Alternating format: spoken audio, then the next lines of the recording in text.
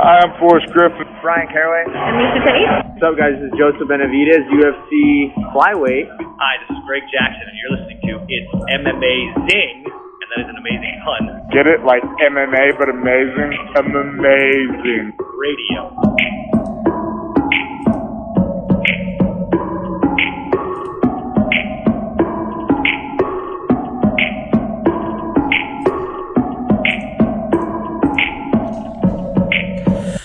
Welcome to It's Amazing Radio. I am your host, Dr. Law. It's Tuesday. You know what that means. Rest in peace to Mr. Brody Lee. We'll talk about him later a little bit in, well, certainly not stuff we like, but whatever you talk about before stuff we like. Really a sad week. Sad year. It just keeps coming. First off, I'm Dr. Law. With me as always, DJ Mark. What's up? Also with me, Kid Presentable. How you doing, fellas? Doing okay. Finally joining us this week, Lavender Gooms. Hey, guys. So, folks, we promised it. Don't know if you asked for it, but we certainly promised it. We are doing our bracket for the best MMA walkout song with a heavy lean towards the UFC, if we're being honest. But you know what? One day we're going to do best MMA walkout, period, in which it's going to be 16 different Genki Sudo entrances. Really. I don't like I said, if you want to do straight up best entrance, then take your top four, put them in whatever order you like. We'll argue which is the best one. Off the top of my head, I do really like the baseball one. And the one where he's the geisha with the fan dance. I was going to say I like that one. That was the one I liked personally. I know if we limit it to one Genki Sudo, he still wins. But like, we can at least talk about like, hey, remember when Anderson Silva dressed like Michael Jackson or something like that? I mean, that could really work, Bobby. Is if we just have Genki Sudo as one run, and each round he wins, we talk about a different entrance and why he's winning. Well, let me tell you, we're about to talk about music today, and that one's we're going to talk about entirely a visual component, so we got to figure that out. All right, boys and girls, we spent the last couple weeks on this, actually. It is not as haphazard as our action movie one, where halfway through it, we're like, oh shit, Indiana Jones. So we got it down to 16. We got ourselves some honorable mentions. So I figure we'll go through the first couple rounds, and then we'll do honorable mentions right before the final four. Does that sound good, guys? Sounds like a plan. Alrighty. Sorry, Steph, go ahead. Oh, no, that's totally fine. I was going to use some of them to kind of lead into how we're doing this and like our criteria, but we can do that if you want. I don't mind. You need to set the table first. We need Let's to do that. That's fine.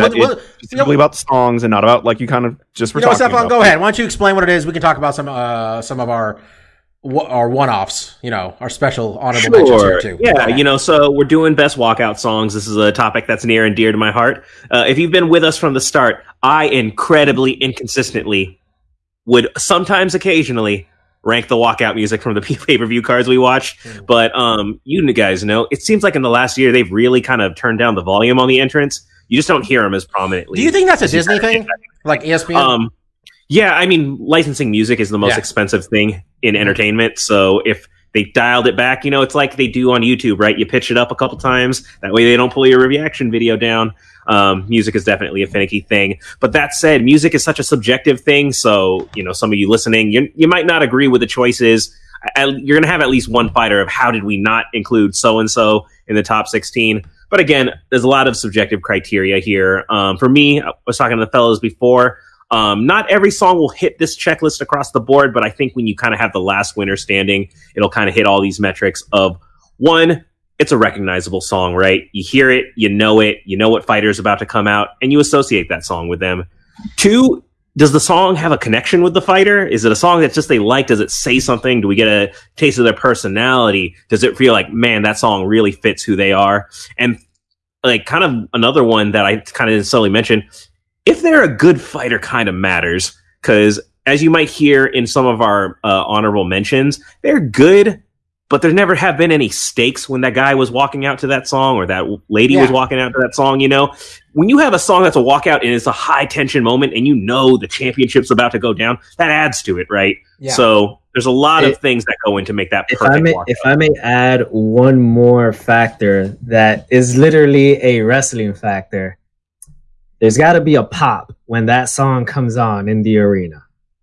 That's fair. Even if it's even when Akiyama comes out to Bocelli, you hear the crowd get into it. They're like, yeah. That's right. Well, it's slightly different because in pro wrestling, you normally don't know who's coming out, and that first lyric, name that song in so many notes, is literally telling you like who's coming out. Well, there's also a giant video screen. In MMA, we kind of have a card. We know who's coming up. Akiyama's coming up, but I do agree there is, a factor will be in the first couple notes. Does that captivate and memorize the audience? So first, let's do some honorable mentions though. Let's do that first. Why not? And then, we have a list here, guys. Try not to pick anything that's on the bracket, obviously. I'll lead us off. So, I've been to a number of UFC events with the guys here, and we've seen Dennis Siver fight, I feel, at least 3 or 4 times. And the first time Dennis Siver walked out, and the song was Papa Roach, Last Resort, which, everybody knows this song, but if you don't, cut my life into pieces. There you go. You got it. Dennis Siver is a German by way of Russia, or Russia by way of German. And I remember the first time it came out, we just started laughing because it just made us happy. That has a special place in my heart, and that's his song, man. It's like Machida when he comes out to Linkin Park. It doesn't necessarily fit, but that's their song. And you know what? I appreciate consistency there. So that's one for me, honorable mention. I think that's a great example, Bob. When we were kind of brainstorming this, we're like, some guys just walk out to a song they like. It doesn't mean anything. It doesn't have any message. It does not any type of hype song. Like, you can tell this guy just likes this song. For me, I kind of talked before we went on air. One of the big kind of honorable mention guys is Curtis Blades, who comes out to the Mortal Kombat theme from the Mortal Kombat original soundtrack of the 90s fame. I imagine most of our demographic knows this movie and they remember it quite fondly. I love the song. I said by pure song alone, that's a top 10 for me. But it's just kind of random that Curtis Blades comes out to it. I don't see... Mike, you gave me the name. That's fine. Like I said, I've never heard the man talk about video games. I never heard him say he's a fan of Mortal Kombat. I never, I know the nerds, Mike, in the world. Curtis Blades, I've never gotten the nerd vibe from him. So it's just out of left field. Here's my question to you, though. I've got 2 questions for you, though. Have you ever seen an interview where he's asked about the Mortal Kombat theme in video games? And 2, let's be honest. How many Curtis Blades interviews are you watching? Are you perusing the internet for Curtis Blades sound bites? He has been main event enough times for me to see his little black interview things. You're right. I'm not devouring the content, but look. If you're going to come after that song, you're going to bring that to the table, Mike. You're going to sit down at the table and like, yo, reporter, you know what I want to talk about? Let's talk about Mortal Kombat. Because what did Marcus Brimage do? He never missed a chance to talk about Piccolo. No one asked him about Piccolo. He talked about Piccolo. Maybe if he talked a little less about Dragon Ball Z and trained a bit more, maybe he'd still be in the UFC. Who knows? Mike, you got one that sticks out? I know there's one you put up there. Yeah. Yes. Speaking about people picking songs because they just like it and it really has nothing to do with fighting. I would hope this has nothing to do with fighting. Is Kamal Shalarus, Blame It on the Alcohol? Oh yeah. I don't even know if that's a good song to walk out to, but it was one of those just such a random song the first time I heard it in was it in Newark, New Jersey? Yeah, that was another one where we just started laughing. I was so happy. Nobody cared besides you and me. Because he was facing I think he was facing Jim Miller, so they were all booing him anyway, basically. But we were into it. I believe that was the first time I had heard of Kamal Shalarus, and from that day, I was a fan, man. If Kamal Shalarus was going into the octagon, it was to blame it on the alcohol, and I'm like, I want this man to win. And then I think during that fight, I asked Bobby, wait, this dude's Muslim. Are they allowed to drink? And I'm just like, well, yeah, basically.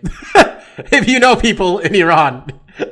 Yeah. I believe was in the walk up to then when I asked you, are Muslims even allowed to drink?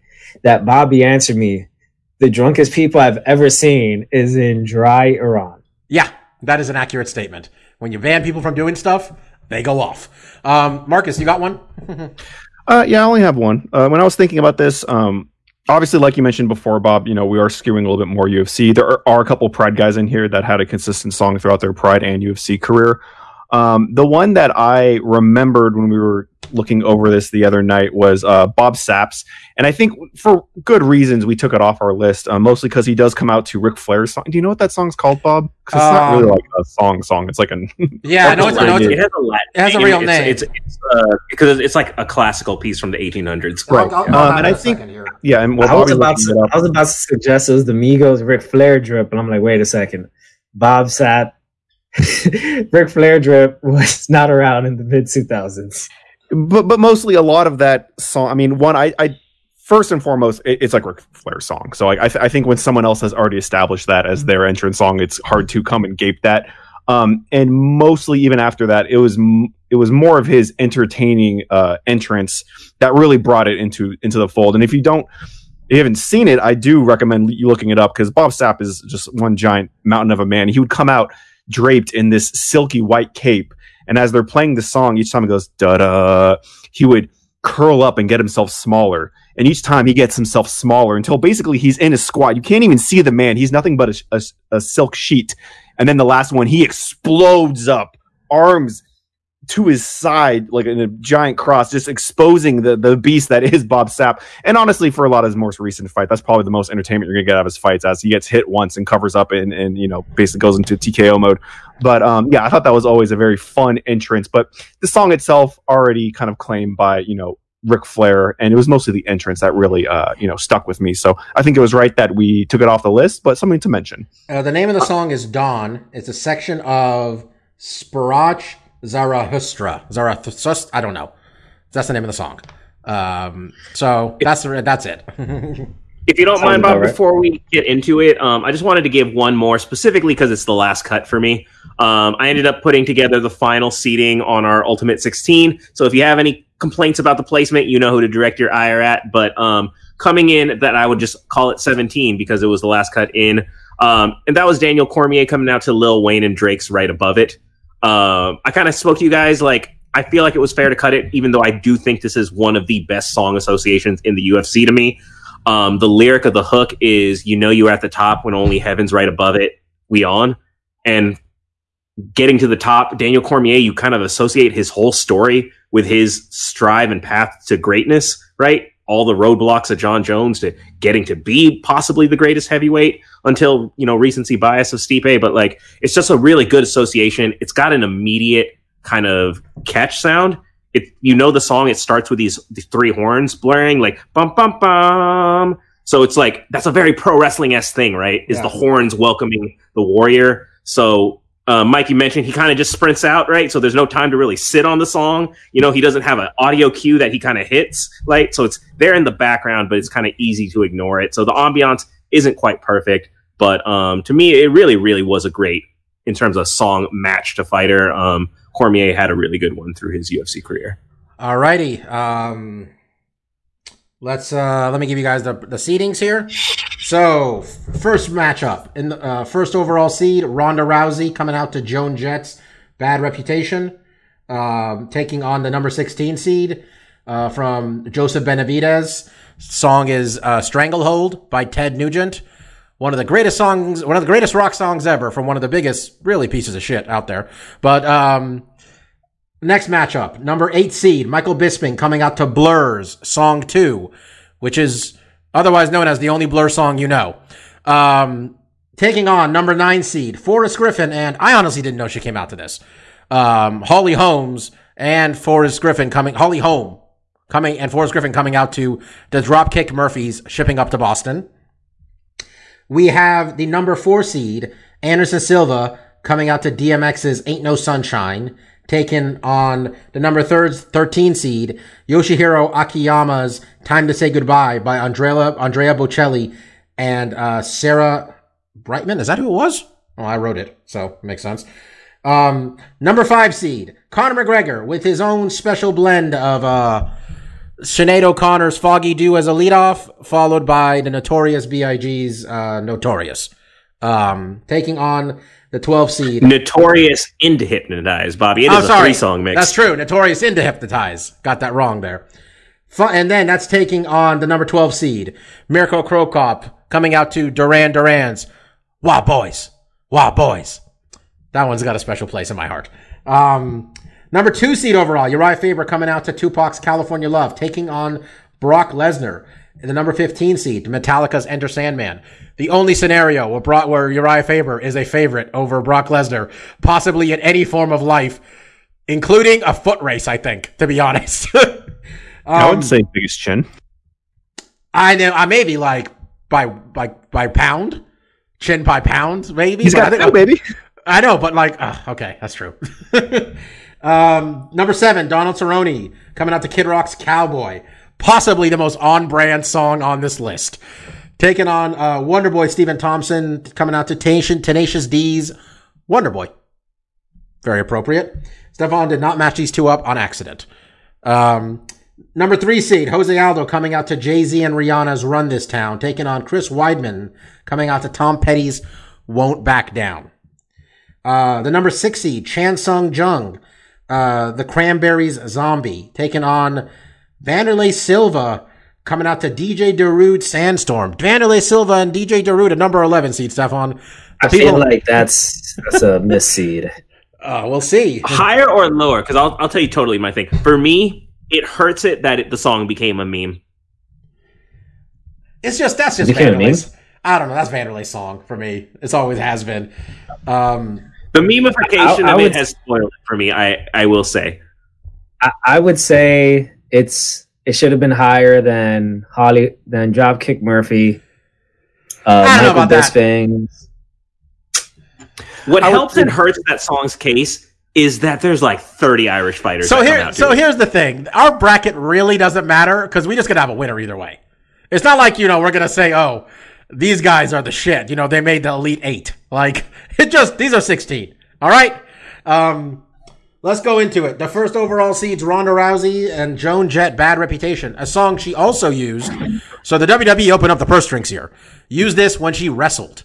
And if I'm not mistaken, Miss Joan Jett played the song at WrestleMania in front of 60, 70,000 people over at MetLife in the shadows of New York City because the WWE didn't want to say New Jersey.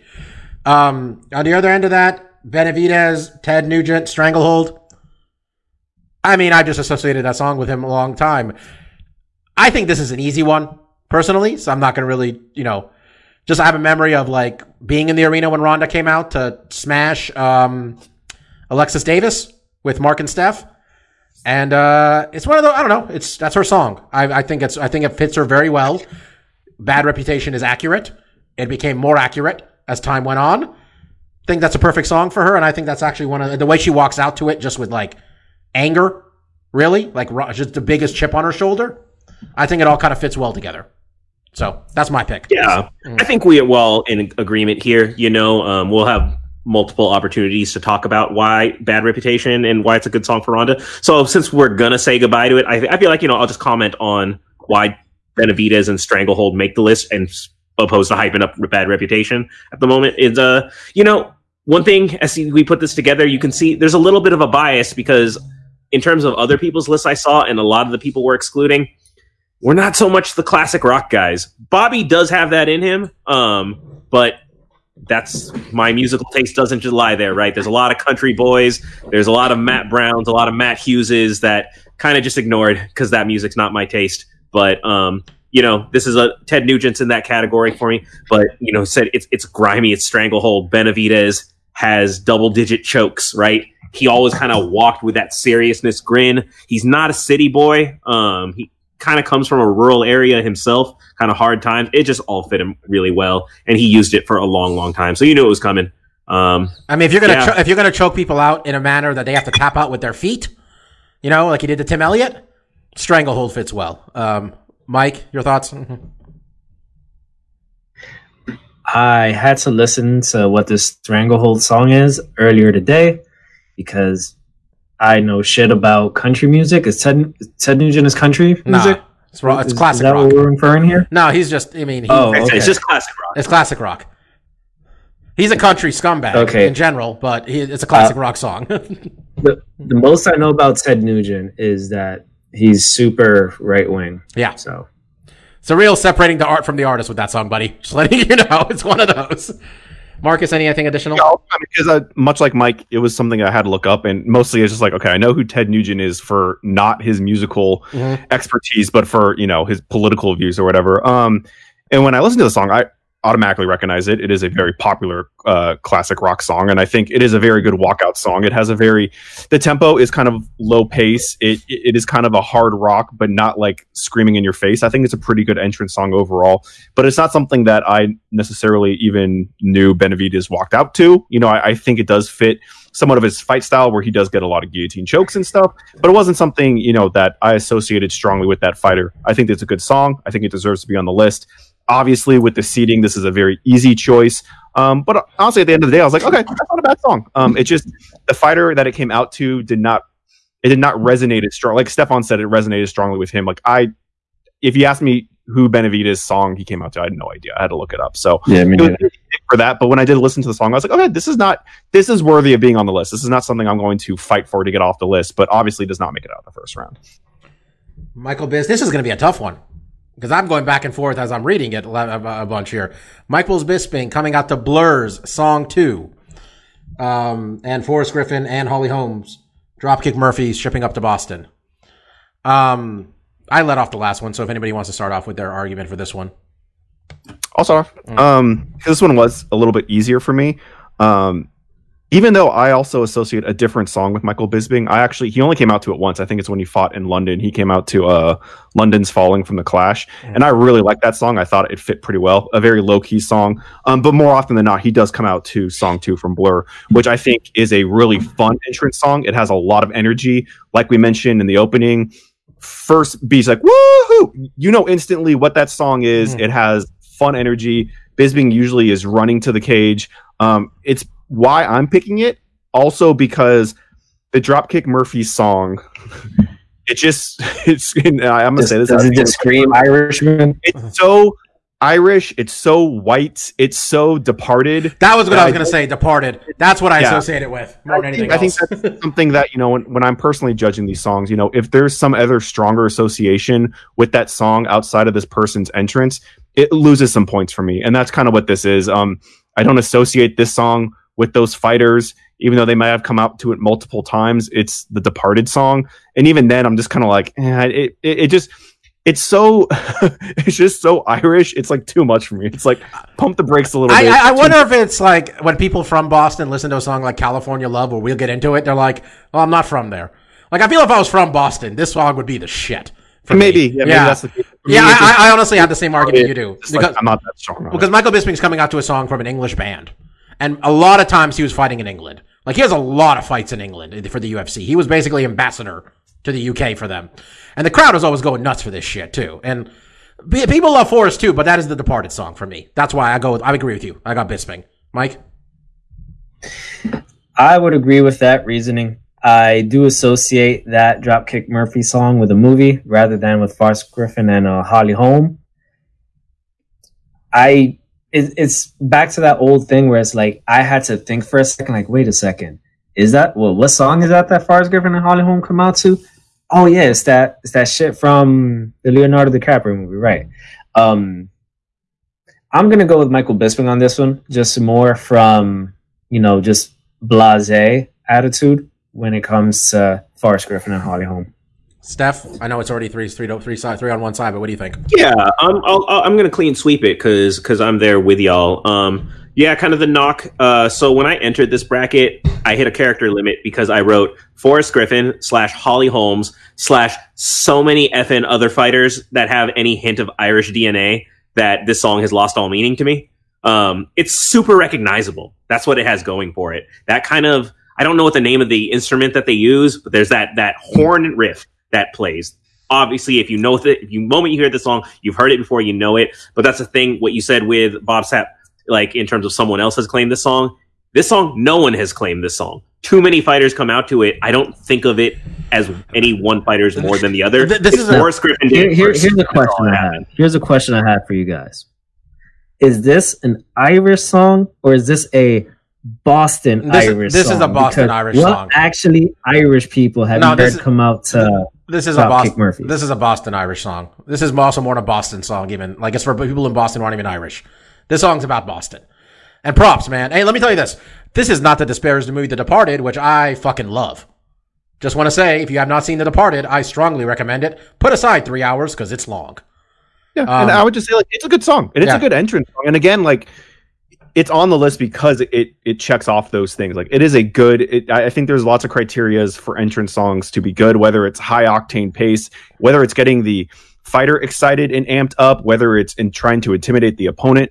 You know, there's certain things that these songs can try to do. And I think this is easily a song that gets the audience excited. I mean, I get slightly excited when I hear it too. I think it is a good entrance song, but it is kind of one of those things. It just comes off so Irish and so kind of overplayed that it doesn't hit those high notes for me personally. By the way, the argument that this song is associated with someone else, stay tuned for me making the same argument when we talk about Brock Lesnar, Enter Sandman. But moving on, Michael Bisping, Blur, Song 2. It's Song 2 or Sound 2? Song 2. The whole album has no songs have a song. It's Song 1, Song 2, Song 3, Song 4. And Song 2 was the best one. That's just the song from Blur. You know that song as the Blur song. This one got a real bias situation for many of us, I think. Anderson, Stefan giving it a 4 seed. I think Stefan trying to hide our bias, at least. Mike, your camera's out. Anderson Silva coming out to DMX's his cover or reimagining of I would call it a sample. Yeah, it uses the song, but then kind of makes it. It was from a movie. What's the guy? The Aikido guy, Steven Seagal. It's from Exit Wounds, isn't it? Exit Wounds, yes. If I'm right, DMX. Yeah, remember when the DMX was in these movies? Those were we saw all those movies. I had a good time in every one of them. That's what I say. And in case you're wondering, Bobby, my camera's off because my internet is shit right now. Fair enough. Yeah, it's a sample of Bill Withers' Ain't No Sunshine, which straight up, just song, in terms of a song, is a better song than the DMX version, probably. But Anderson came out to DMX's Ain't No Sunshine. I think I've seen it live 3 or 4 times, to be honest. We all have seen it live a couple times. That's taking on Sexyama's coming out to Andrea Bocelli and Sarah Brightman's I lost the song title. Time to say goodbye. Which I guess, especially, I mean, none of us can sing that song. It's really just, if you think of Andrea Bocelli, that's that song. This isn't close for me. This might be my favorite one. This is obviously a very personal choice. I get the chills when Anderson comes out to that song. The fact that he stopped coming out to, remember he came out to his kid song? That was weird. I remember when he came out to his kid song that one time, I'm like, oh, this is done. Was it any good? I mean, it was whatever. It's his kid. I get it. This is, for me, is my favorite MMA walkout, probably. And we'll see as it gets narrowed down here. I associate this song with Anderson Silva. This specific version of Ain't No Sunshine by DMX, that is Anderson Silva's song to me. It's the song he came out to when he won the title. It's the song he came out to when he defended the title 11 times. It's the song he came out to when he pulled it out of his ass against Chael Sonnen. It's the song he came out to when he lost to Chris Weidman. This is the Anderson Silva song for me. So I think this is easy. I'd like to go next on this one because I think my take will be slightly interesting. Bobby, everything you said is 100% spot on. This Anderson Silva his entrance is amazing. I think both of them, the entrance and the song, this is, if anything, Sexyama is underseated here because I mentioned that checklist I have, and his hits everything as well. Like it hits the whole thing. Like Anderson, his entrance is aura. This song is slow. It's a slowed down version of a slow song, and it's brooding. Anderson, he does an Undertaker, like, takes minutes to get outside. This song is playing for a bit. He's doing the shake too. He does that weird shake. You're setting the atmosphere with it. And Sexyama is the same. So here's a weird thing though: is I mentioned fighter success helps an entrance. Fighter failure hurts one as well. Very true. Like I just said, Anderson's, it relies on aura, and once that aura was shattered, this entrance lost a lot of luster. You know, it's like if your song was "I'm undefeated," but then you lose a fight, you can't keep using it anymore. It's kind of gone. My vote is to Sexyama in an upset here because you know what Sexyama exudes? Class. He kept losing. I know, but that's the thing is his losing didn't change what this was. And that man is class. Like, that's how I sum him up. He's this handsome, good dude. Win or lose, we don't care. What was that pride fighting spirit Marco was talking about? A good performance. It's not about wins or losses. So all the theme is through and through with this man. Coming out to like classical operatic music, he's got the gi on. He has Japan and Korean flags to represent his mixed heritage. He does the bow. By the way, those two have this blood racist feud with each other, and he's Mr. I'm the class, I'm the bridge between. He always bows politely, his cornerman with him. You know, the UFC, there's not a lot you can do with the entrance, like you said, Bob, right? It's pretty much you come out and do, but the spectacle of Akiyama's entrance and that moment, that pause, that it's something that's so rare. It's something that always drew my attention. I like this song too. It's not high on my playlist, but if I'm ever having the hankering for some type of operatic classical feel, this is a go-to song. This is a really, really good and beautiful song. They're both spectacular, but if, you know, kind of realizing it's the underdog, I want to ride for Sexyama. This entrance is one of my favorites. Mark. Like, period. Yeah, well, I actually agree most of the stuff. I'll just get this out ahead. I'm going to go with Anderson Silva, but I agree with everything Stefan said. And really why I'm not giving it to Sexyama is because outside of, and this is what we talked about before, you know, his entrance plays a big part in this song being successful. If he just walked out to the octagon just playing this opera shit, it would not impact at all. Because he comes out there holding hands with his cornerman, because they sit and have a prayer in the middle of the walkout. For me, Bob, it's what you were saying with Anderson. Like, it's emotionally touching to me to hear that song and to see them come out and have a prayer in the middle of the entrance is extremely impactful and emotional when I watch it. And that entrance holds a lot of weight. Why I'm going with Anderson, though, is because this is the song that I think Stefan also nailed it. It just exudes his aura. It plays off of his abilities in the octagon. And I think ultimately, when you look at Akiyama, it's like you give someone else that entrance, they just walk out. That song doesn't work at all. It completely falls. It fails on a lot of levels on what I would judge for a good entrance song. But because of how Akiyama comes out and because of the entrance performance, even in the UFC where there's basically none of that shit, I'm surprised they let him do any of it. I'm surprised there wasn't guard just going under his arm, be like, you can't just sit down here, dude. You got to get the octagon. We have a show to run here. I think it makes it incredibly special. I would probably pick Sexyama, except we talked about the criteria of it not being so much of it is placed on the entrance and the theatrics of that entrance. And Akiyama is coming out to the octagon and doing the prayer. And I think a lot of it, and Steph, I totally agree. I'm glad you mentioned him being South Korean and Japanese and how much tension there is there and how this song is like, it really feels like this peaceful, loving song that we're about to watch, like these two guys beat the shit out of each other, and having that contrast and having it work, I think is extremely difficult. And he comes out to it so well. He hits all the points he needs to make it work. But why I'm ultimately not picking is I don't think anyone else could pull it off. I think if you don't do all those things, the song just doesn't work in what an entrance song is supposed to do. So I do give it to Anderson Silva because I do think his song works so well for him. And it could work well for other people. I think Sexyama is the only person that could pull off that song. That's why ultimately I'm not going to pick it. Mike.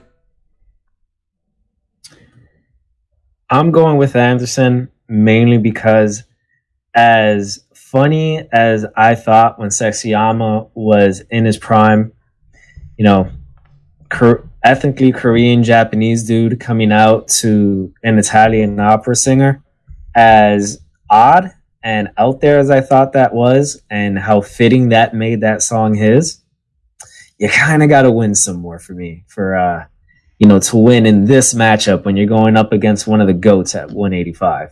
So, Anderson, you're my guy. Advancing.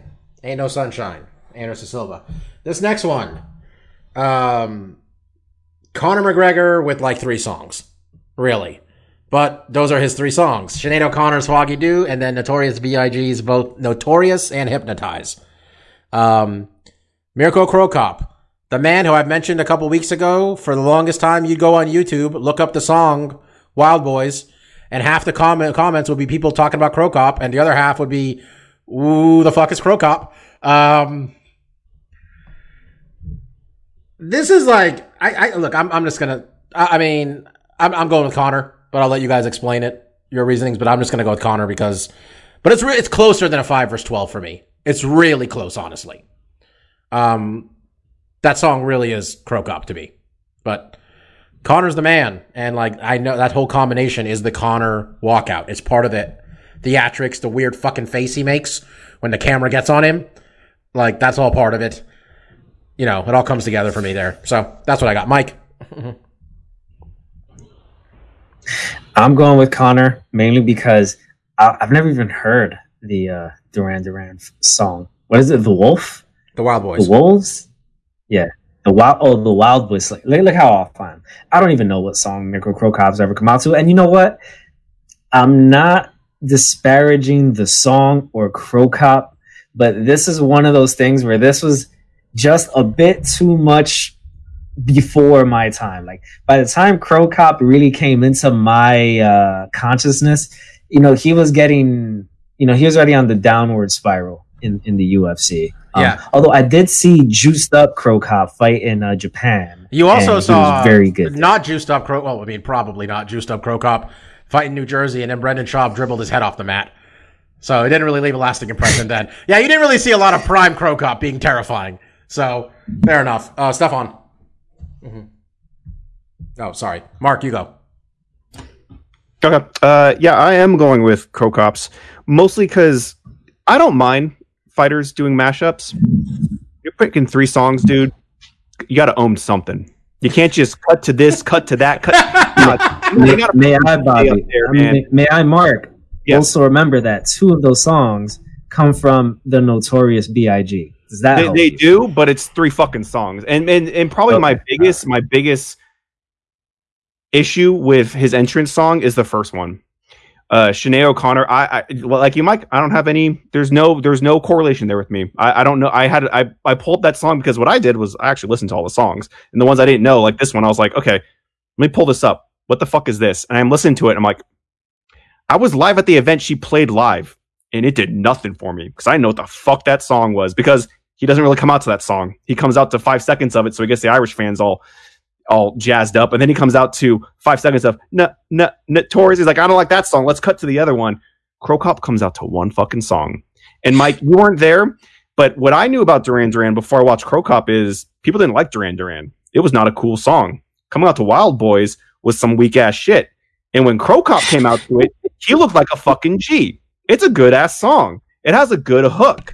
And I think it is the longevity of seeing him come out, seeing him transition. Like, that's a song that obviously existed before Crow Cop started coming out, and he fucking owned it. Because to me, Duran Duran, what all I heard was like, oh, it's an 80s band. They're kind of hokey or whatever, or kind of jokey, and people didn't take them seriously. And my first exposure to them was watching this Croatian guy come out to the song, and everyone be like, oh man, he's coming out to this song? That guy crazy. And then as he climbs the ranks and as he's working fools and collecting scalps, the song becomes badass because this guy made it badass. That song is kind of cool. Crow Cop made that song cool. Now that's fucking owning an entrance song. That's taking something that you like and your badassness, making it better than what it actually is. And I do recommend listening to the song. I don't think it's going to have the resonance because, you know, I think living through that time, finding out like who Crow Cop is, seeing his rise to greatness and having that song be such a pillar because it becomes part of his aura, I think really exude a lot to me. And Connor, I think the Notorious thing's great, you know, because that's his name. It fits his thing. I think having the Sinead O'Connor song, which again, to me, just, I don't have that connection at all. So there's no, when I hear that, it's not really like, it's a very soft-spoken song, just to like. And I think, and honestly, when we're talking about entrance songs, and we were at an event, the only event UFC ever had a live band, and I didn't know who it was or what the song was. There was no excitement. The only reason why I was excited because everyone else around us was excited. Like, oh, this lady, she's fucking great. She's awesome. We're all excited. I was like, we're not Irish. sorry to the 70% of you that are Irish. Notorious B.I.G. stuff totally fits in fine. But again, when you're cutting up 3 songs, it's like, okay, you look, if you like the beginning of a song because it has a good hook opening, and then you want to cut to another one, that's fine. But it's like when you want, I want this and I want this, and we're gonna, and it's like, nah, dude, you did one too many for Mark here. Krokop comes out to one lame ass song, and he made it cool. That wins. Stefan, pick Krokop, please. I am not going to. Mark made such an impassioned argument. As Mark said with my impassioned Sexyama argument, I agree with it all. It's what your lead-in comment said about the YouTube comments.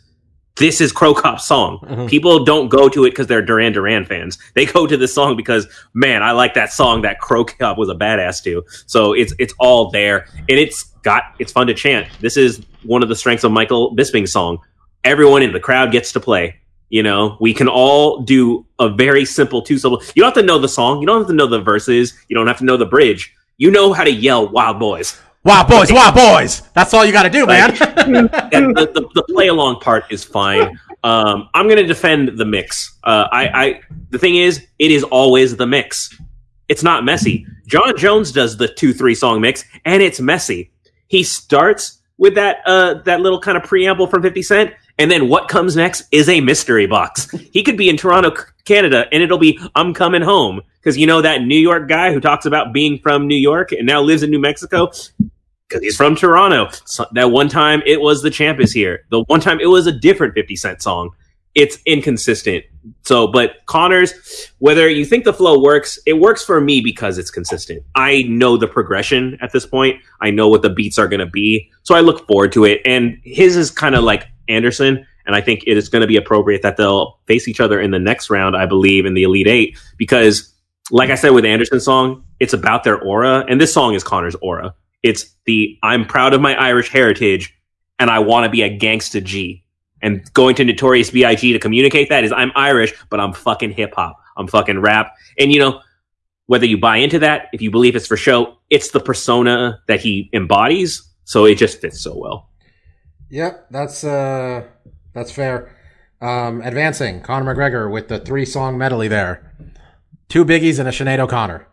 All right, this next one for me is maybe the biggest layup on this whole thing, actually more than the first one, to be honest. Uriah Faber, California Love. A song that, I mean, that is not his, I mean, that song is still California Love.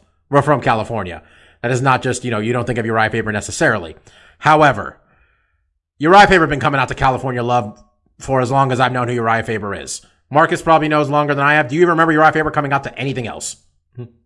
No, I mean, I don't. Yeah.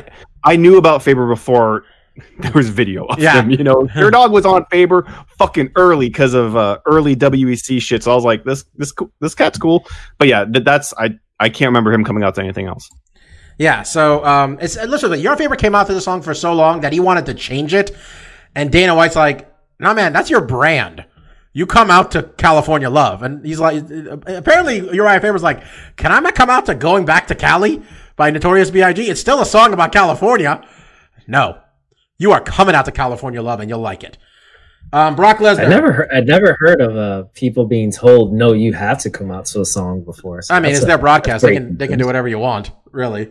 Brock Lesnar, Metallica, Enter Sandman. Honestly, I think Brock Lesnar was just like, let me just pick some badass shit. And this song in terms of badass songs, it fits him to a T. Let me be honest.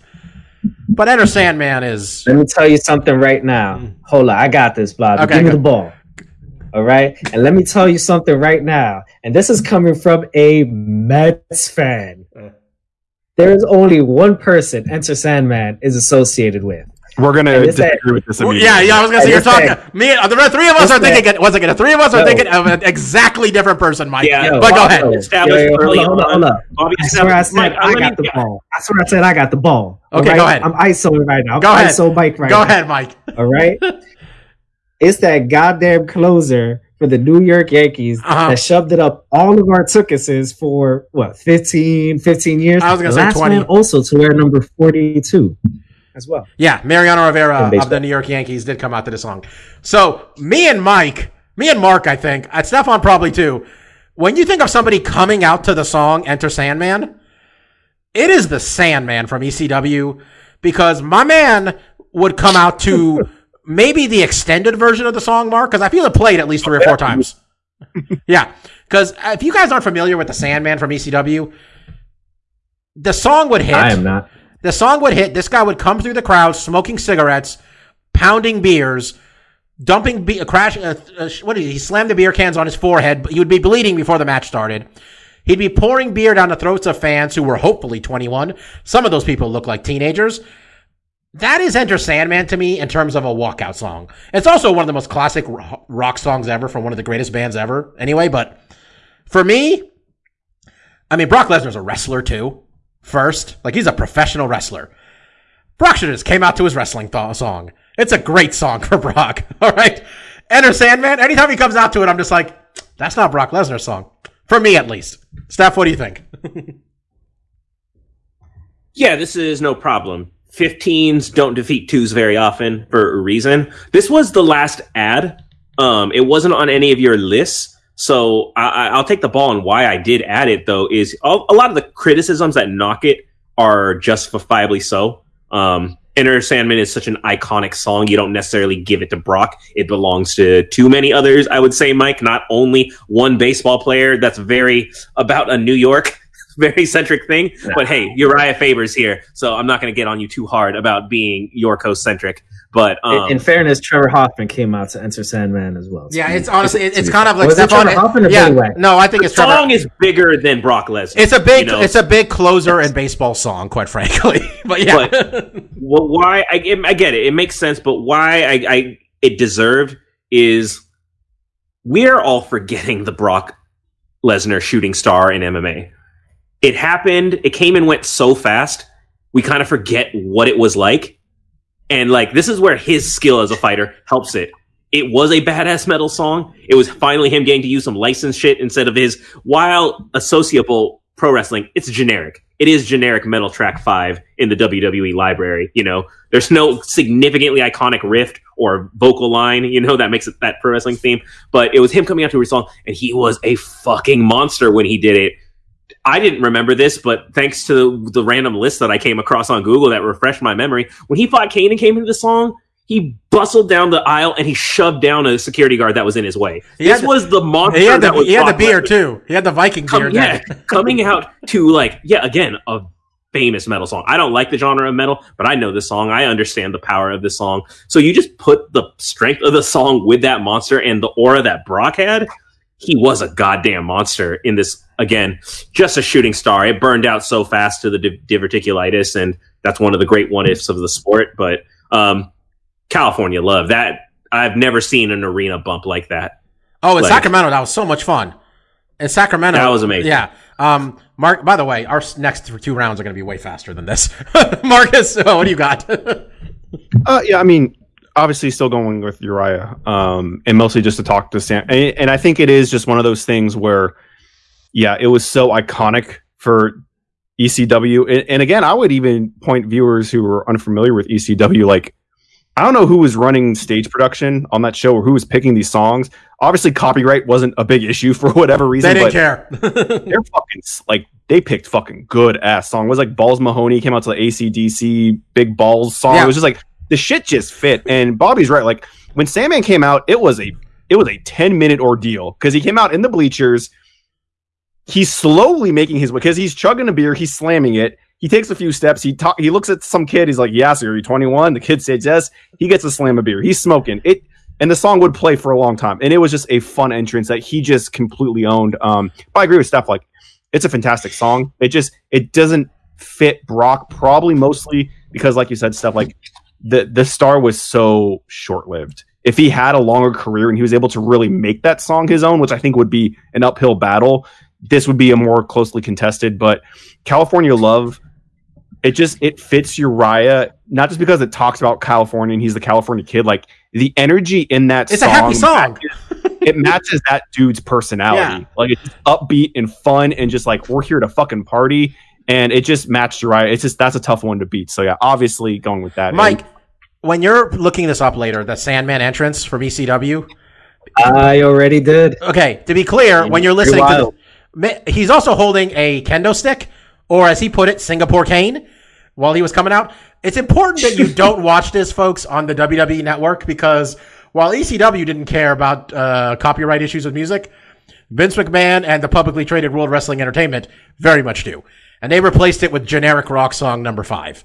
That one too. So, yeah. That's a shame. But let me tell you, as like a 13-year-old watching ECW VHS tapes I'd buy on eBay, there was nothing I wanted more in this life than to be in the crowd when Sandman was coming through. I was scared a little bit because he's always bleeding and it did not look sanitary.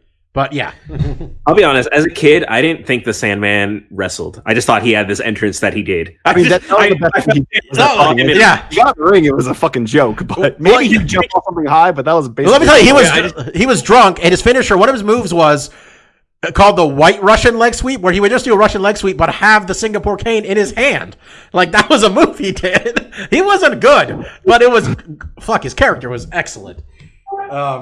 All right, Donald Cerrone, Kid Rock, Cowboy, Stephen Wonderboy Thompson, Tenacious D's Wonderboy. I'm just going to say my answer quick. The song, Wonderboy, I like more, but I got Kid Rock, Cowboy for Donald Cerrone, because the man's just living that gimmick, man. He's just living the gimmick. And that's his song more than anybody else's. I mean, he's, in terms of like applying to a guy, this might just be the song for the guy. So that's my pick. Stefan? Yeah, he works the song too. Yeah. It's got that kind of cowboy slow drawl, and Donald, he milks that walk. He walks like the cowboy on the ranch. He tips the hat, you know. He does it all. It really is just so perfect.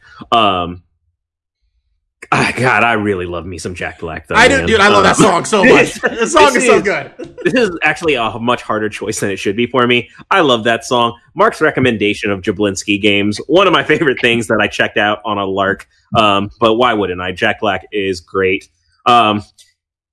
If Stephen Thompson did even a little bit to sell the song in some way, to incorporate a little smidge of personality, the whole time he sings that song. He's enjoying it. He sings lyric for lyric that whole song. Cowboy doesn't sing shit except maybe Cowboy.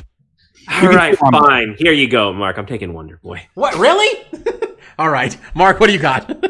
I'm also picking Wonderboy. Oh. And Bobby, I mostly agree with you that I think this is a really tough seeding. I think these songs fit both guys so well.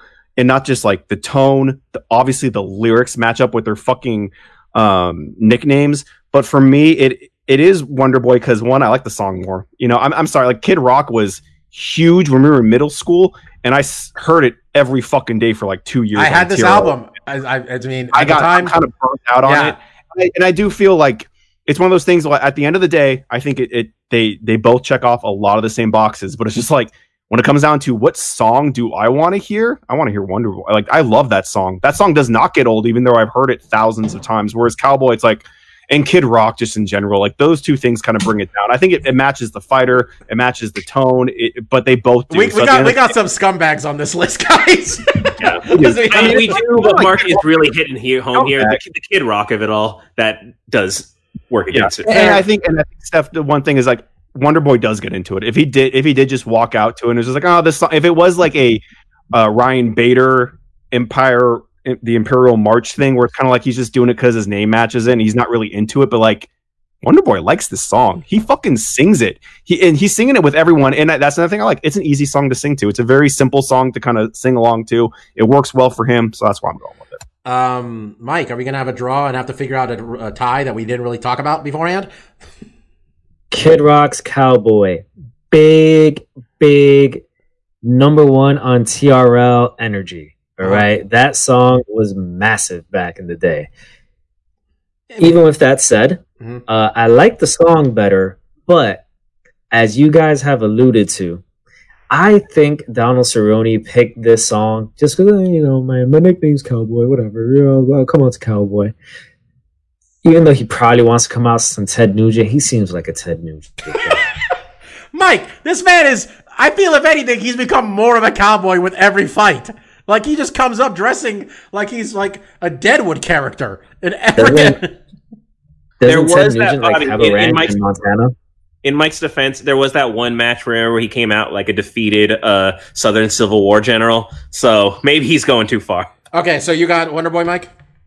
I'm going with Wonderboy, even though I'm okay with the song. Honestly, I think even though this kind of defeats the motif of Wonder Boy wanted to come out to a song that like has his name in it, I think a better Tenacious D song for him to come out to is the best song ever written. Best song ever written. That song. That's a great song too. That's a good song too. All right, advancing. Tenacious in upset. That might be our first upset. Tenacious. It is Tenacious D's Wonder Boy 10-7 upset. All right, Jose Aldo, Jay-Z and Rihanna's Run This Town, Chris Weidman, Tom Petty's Won't Back Down. Marcus, why don't you go with this one? Yeah, this is not a strong contender either way for me personally. I think a lot of you guys, especially Bobby, Jose Aldo, Run This Town is probably a lot higher on there. They have a lot of similarities. I think the tempo is kind of low on both of them. They're not like high energy songs. I do like Jose Aldo's a little bit more. I do think Won't Back Down fits Chris Weidman very well. Mm-hmm. And I feel like there's a lot of similarities between these two songs. I'm going to give Jose Aldo the edge, but neither one of these is really blowing me out of the water. I don't know what else I would pick for Jose Aldo, and I think during his title run, it definitely was fitting when he was champion. But it was never one that resonated with me super strongly. But I am going to pick it over Chris Weidman's Won't Back Down. Stefan? I give Aldo props for this one because this is a case where I don't think the song was for him. I don't believe that he listens to Jay-Z or Rihanna, but this song was for me.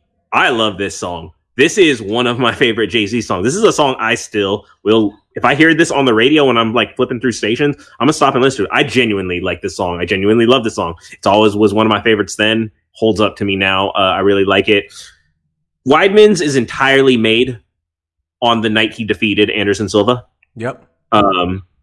It's one of those things. I like Tom Petty. I really love the song. I don't really like Chris Weidman, so it's one of those I'm kind of begrudging that he comes out to it because I do like the song. But it's just that night that he won, coming out to this song on his grandest stage, and the guy who terrified everyone, he walked him down and knocked him out. Like, it's just the song really, when the documentary of that moment ever plays, this is the most fitting song possible for it. So it's really great in that regard, and that's why I think it's worthy of the list. Sorry, go ahead. I didn't know you had more. Sorry. Yeah, that's all. You know where I was going. I'm going to take Weidman because I love Run This Town, straight up. It is one of my favorite songs of Jay-Z's, period. And those people who know, back in the day, my handle was Jay-Z fan forever. Forever. It's still around. I'm still a fan. But, just saying. No, I don't think of Jose Aldo in any way with this song. When I, think about it deeply more, I'm just like, he did Run This Town. He was the man for years. And then a little Irishman knocked him out in 14 seconds. Let me tell you this. If Weidman ended up having, the run we all thought he was going to have at middleweight, let's be honest. We thought that was going to be a while. Weidman and Anderson, he took Anderson's belt. He beat him again. He fought, he smoked Vitor. And then he fought Machida, remember? In that fight we were at. And they went five hard rounds standing. And he was telling Machida to bring it. And I'm just like, man, this is that dude. And then it all kind of fell apart. I'm still going with him. But it is, the first time he came out to that song, by the way, was the Anderson Silva fight. That was the first time. And he said he chose it because he wanted to, say, hey, I'm here. I'm not going to back down. So yeah, it's a 14 seed. You know what I'm doing here. But I got Weidman taking this one. Mike? I'm going to go with Weidman as well. Well, okay. I'm not a huge fan of Tom Petty, just in general. And not a huge fan of Chris Weidman either. But based off my criteria of what song resonates with a particular fighter, when you think of the song, you think of the fighter. This song screams Chris Weidman for me. Probably to only MMA fans, but that's the case for me. As much as I love Run This Town, and when it comes to Jose Aldo, I can remember anytime he came out to the song, he would do that little run in place and then go into the octagon. So there is some resonance for me, but just not as much as with Chris Weidman. Yeah, we didn't even plan for this moment, guys. Flip a coin. Let's flip a coin. Who's got one? Who's got a coin? I have a coin. All right. I will turn on my video so you guys don't think I am lying. Okay, I'll call it. I'm gonna let it fall on the floor. All right. Okay, screw it. You know what? Do the coin flip. Yeah, heads is Aldo, tails is Weidman. Let's go. Heads is Weidman, tails is Aldo. The opposite. Oh, and it flew under my. Guys, we really run a tight ship here. Don't worry. You ever need someone to explain how a coin toss works and then not do it properly? Yeah, Mike. Here you go. I mean, it flipped and it fell. Well, I also said it was. I said it was one way, and then So I said it was one way. Then Mike said it was the other way. So which was tails for in Mike's? All right, listeners. My goal really was to expedite the tiebreaker process. Mike, flip it again because I said heads. I need to flip it again. Yeah, because I said heads was Aldo. You said tails was Aldo. So flip it. All right. So heads is Aldo. Heads is Aldo. Heads it's Aldo. The only other option is Weidman. Yes. Book it. Okay. Yes. Okay. Again, this was meant to be a quick process, listeners. I apologize. Now it's spinning. It's spinning. So I got to wait for it to actually fall. This is amazing. What kind of uneven apartment do you live in, Mike? Okay, I'm gonna give Mike a little tip here. It's heads. Yes. Okay. Aldo advances. Jesus Christ. Aldo. Okay, I'm gonna give you some coin flipping etiquette, Mike. Okay, because I think you're getting the NFL stuff is ruining. The only reason those fuckers in the NFL don't grab the coin when they do the coin toss is because they're on lawn. It's gonna land evenly. It's not gonna spin and shit.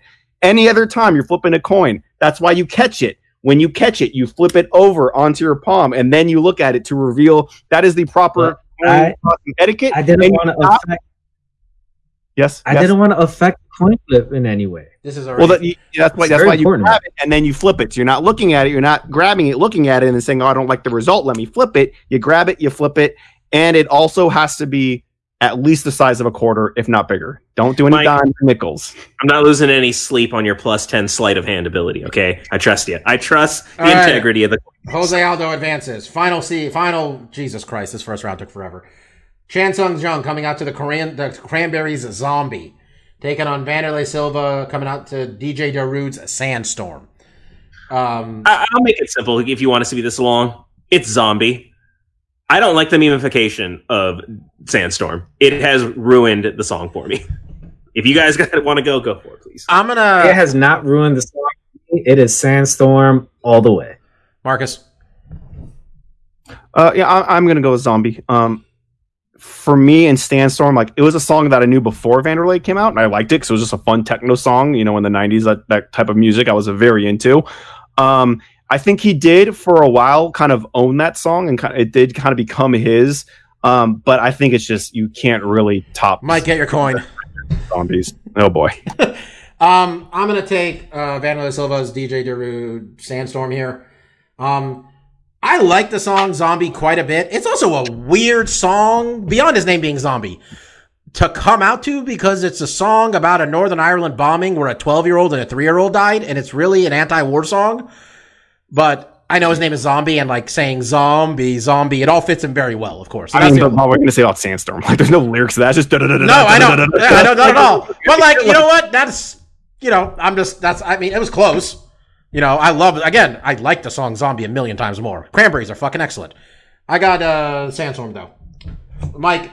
All right. I get to flip again. This is great. All right. So, let's establish this again. The favorite is heads. The favorite is heads. Nothing is changing, Mike, in a coin toss. Nothing changes. That's the beauty of a coin toss. The rules are always the same. Now, Steph Surratt aside, we have not established which one is heads. The one that's the favorite is the 6th seed, Zombie. Okay. Zombies head. Heads and zombies. Okay. This whole bottom of the bracket's a disaster, guys. Boy. There we go. And the favorite advances. There we go.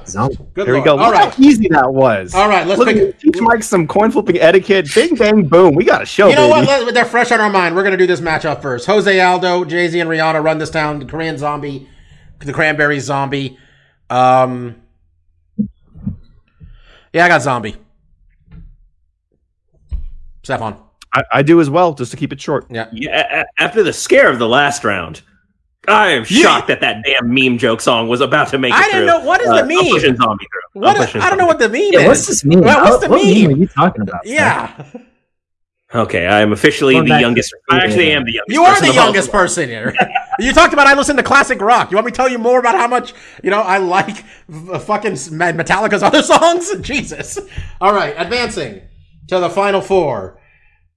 Who's Korean zombie? UK zombie, Mike? Doesn't matter.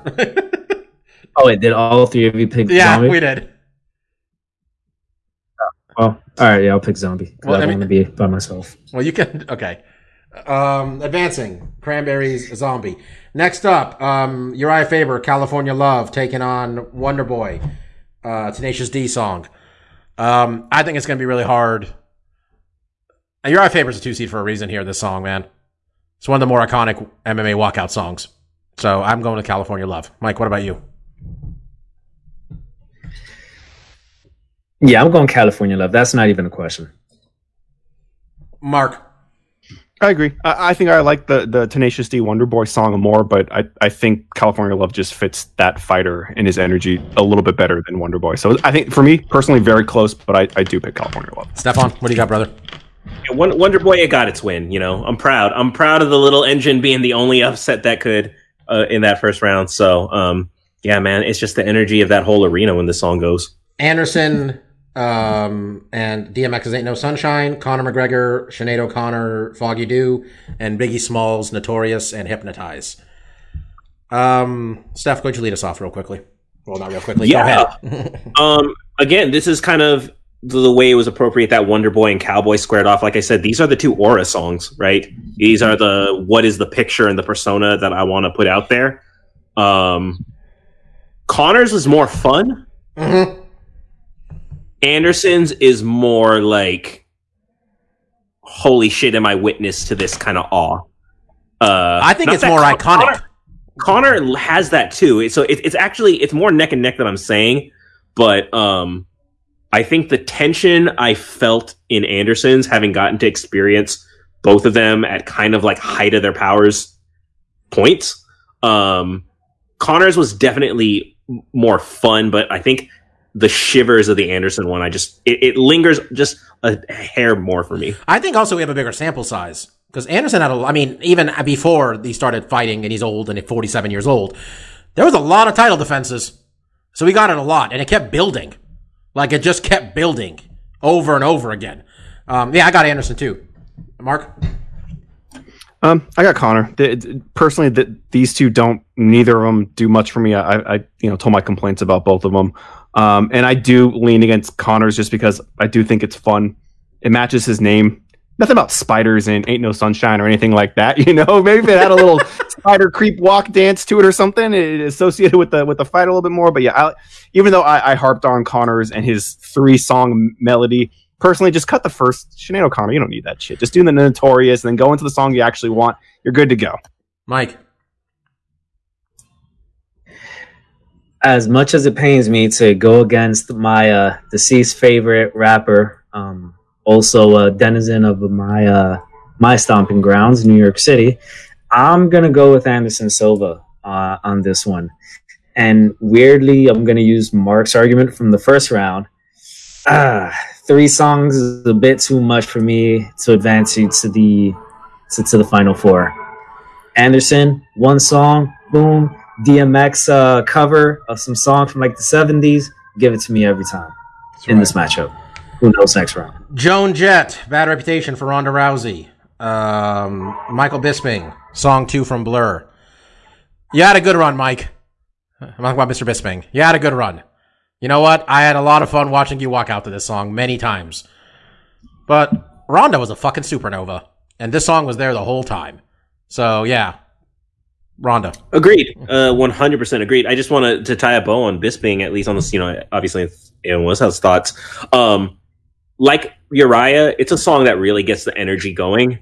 And Michael Bisping, if nothing, he was always a professional and an entertainer. He was willing to be the bad guy if you cared. He just wanted you to care. So having a song that everyone recognizes, and even if you hated him, even if you came to see Michael Bisping get knocked out, you sung the woohoos. It was really fun. That's why every time they went to Europe, for how many years did Michael Bisping main event all of them, right? They built the European market. There's no Conor McGregor without Michael Bisping, honestly. Exactly. Yeah. So Bisping's truly one of the underrated pillars of this whole MMA thing. And this song was a really good use for him. That's right. I've been waving this Michael Bisping flag alone for 400 episodes. Little by little, I'm dragging people now that he's retired. Little by little. Hey, Bobby, he was my favorite tough season. So you know what? Ben Folks said it well, that if you need somebody to start a blood feud over nothing to sell a pay-per-view, Michael Bisping is your guy. And then when it's over, and he won, and he lost, he won, he'd call the guy buddy about 7 times. Good on ya. And then he'd move on to the next one. That's it. Marcus. Keep it short. Going with Ronda, obviously. Mike. Going with Honda. Advancing to the final 4, Ronda Rousey and Joan Jett's bad reputation. All right, now it gets interesting. Ronda Rousey, Joan Jett, bad reputation.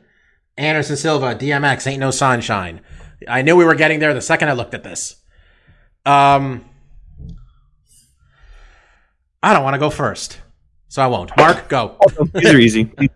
All the rest are very cut and dry for me. Ronda beats. I mean, I just talked about how I'm not super strong on Ain't No Sunshine. I think it's decent. I think it was a good match for Anderson Silva. It served him well, but Joan Jett, bad reputation, and Ronda. Do you think it's also somehow we saw Anderson lose 8 fights continually afterwards? Ronda I saw him won a bunch of fights too, Bobby. I saw him won more fights than he lost live when I'm there and I'm gaining the aura. Nothing matched Ronda. Not even close to me. Not even close. It was exciting. It's fun, but it was mostly exciting. The song didn't get me amped. It was the building the aura and then knowing that this guy's going to do something special. It was really focused on that fighter. With Ronda, it's just it's everything. She's coming out. She's a fucking badass. She's in a hurry. Everyone's on point on this. Everything's driving together. This is the perfect entrance song. And I will fight that all the way to the top. And that's just how it's going to be. Mark, Mike, what do you got? Funny enough, none of you remember what Ronda's entrance songs was in Strikeforce, right? Wasn't it the same song? No. I thought it was. And here's why I bring that up. That was a rhetorical question. It was not. Here's why I bring this up. First fight in the Ronda Center. This is actually the Honda Center. As soon as that song starts playing in her main, I think she was the main event. I can't remember at this point, against Liz Carmouche. It comes on, and Joe Rogan and I forget who the play-by-play announcer was at this Goldie. Point for the UFC. Goldie. Yeah. When it comes on, they start chuckling, and I think they make a comment this is so appropriate for Ronda Rousey. And this many years later, that is still apt. Stefan? Yeah, I'll save my Ronda praise for future rounds. This one's easy. Yeah,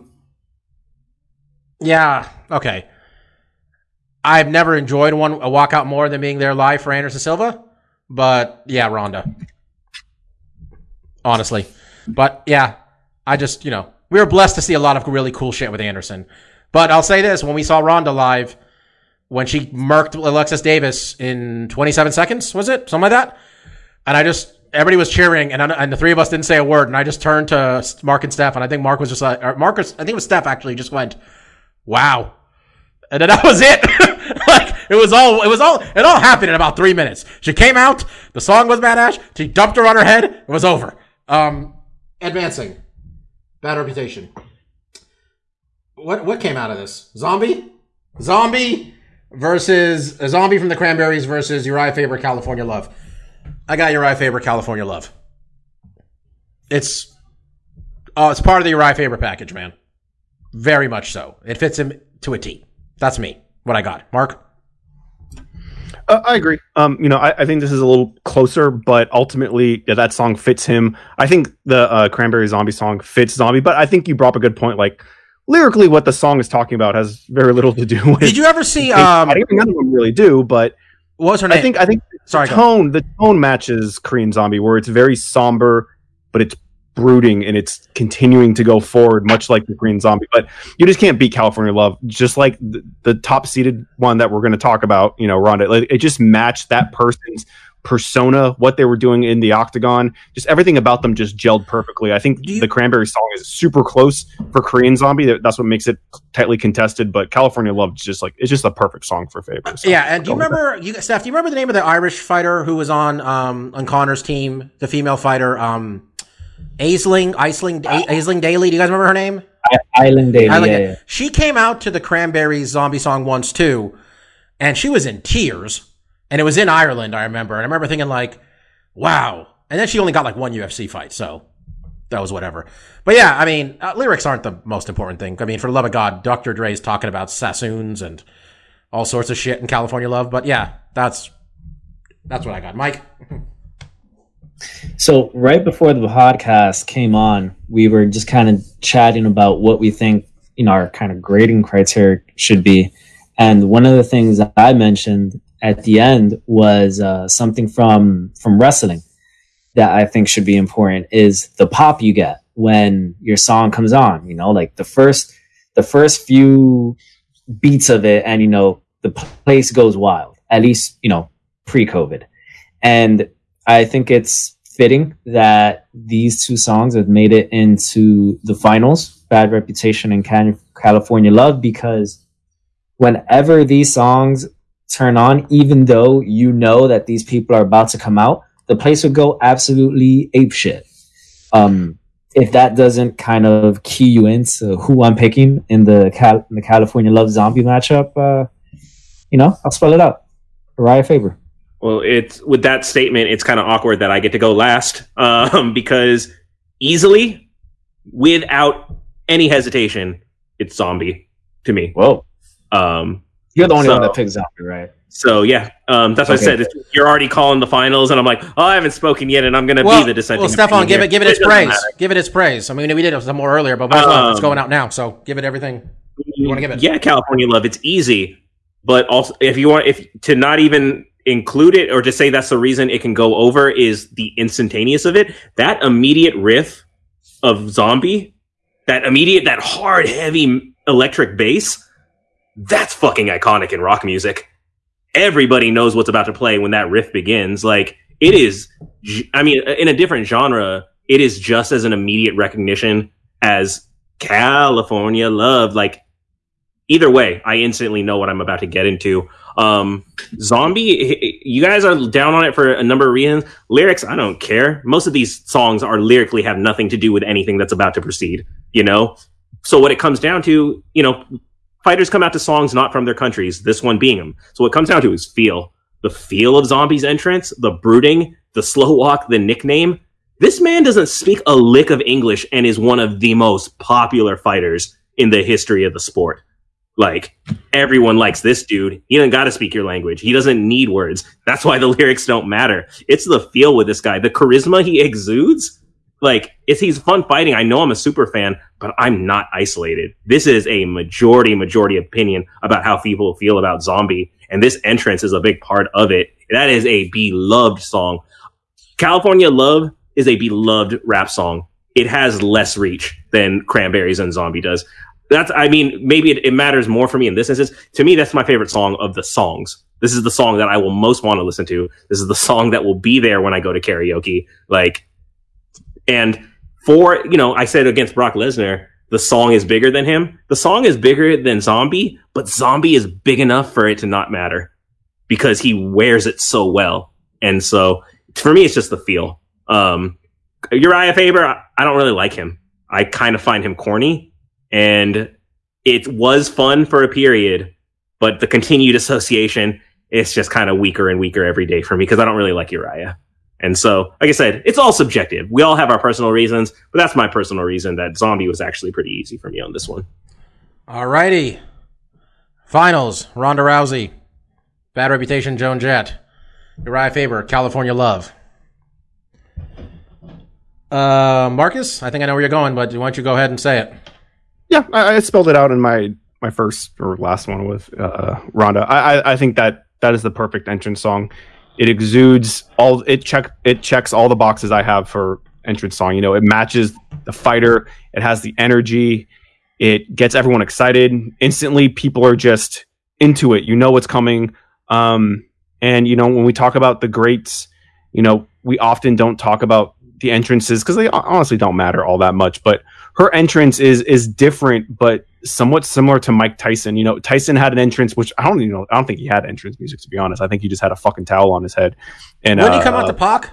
Wasn't that a thing? I honestly have no idea. He didn't need it. Okay. He didn't need an entrance. He exuded something that Ronda exudes. It's just this badassness that you're going to be treated to some special ass shit. And you know, the wheels fell off the Ronda train. You know, and there's no, you can't disregard that. But it was just that song, that entrance, just it was perfect for me. You know, it really just it matched. It just checked all those boxes. I think Faber in California Love does a lot of the same things, but I do feel maybe because of his longevity and so many times we got to see it, it was fun every time. But maybe after, you know, the 12th time you've seen it, it does lose a little bit of its luster. You know, maybe if Ronda was, you know, still in the UFC, still rocking that same song, that same entrance, maybe it would be a little tired. But because her stint wasn't as long, it still feels fresh and new. And like you said, even when she moved to pro wrestling, you know, that song was strong enough that they're like, yeah, we're not going to be able to get something to capitalize on this.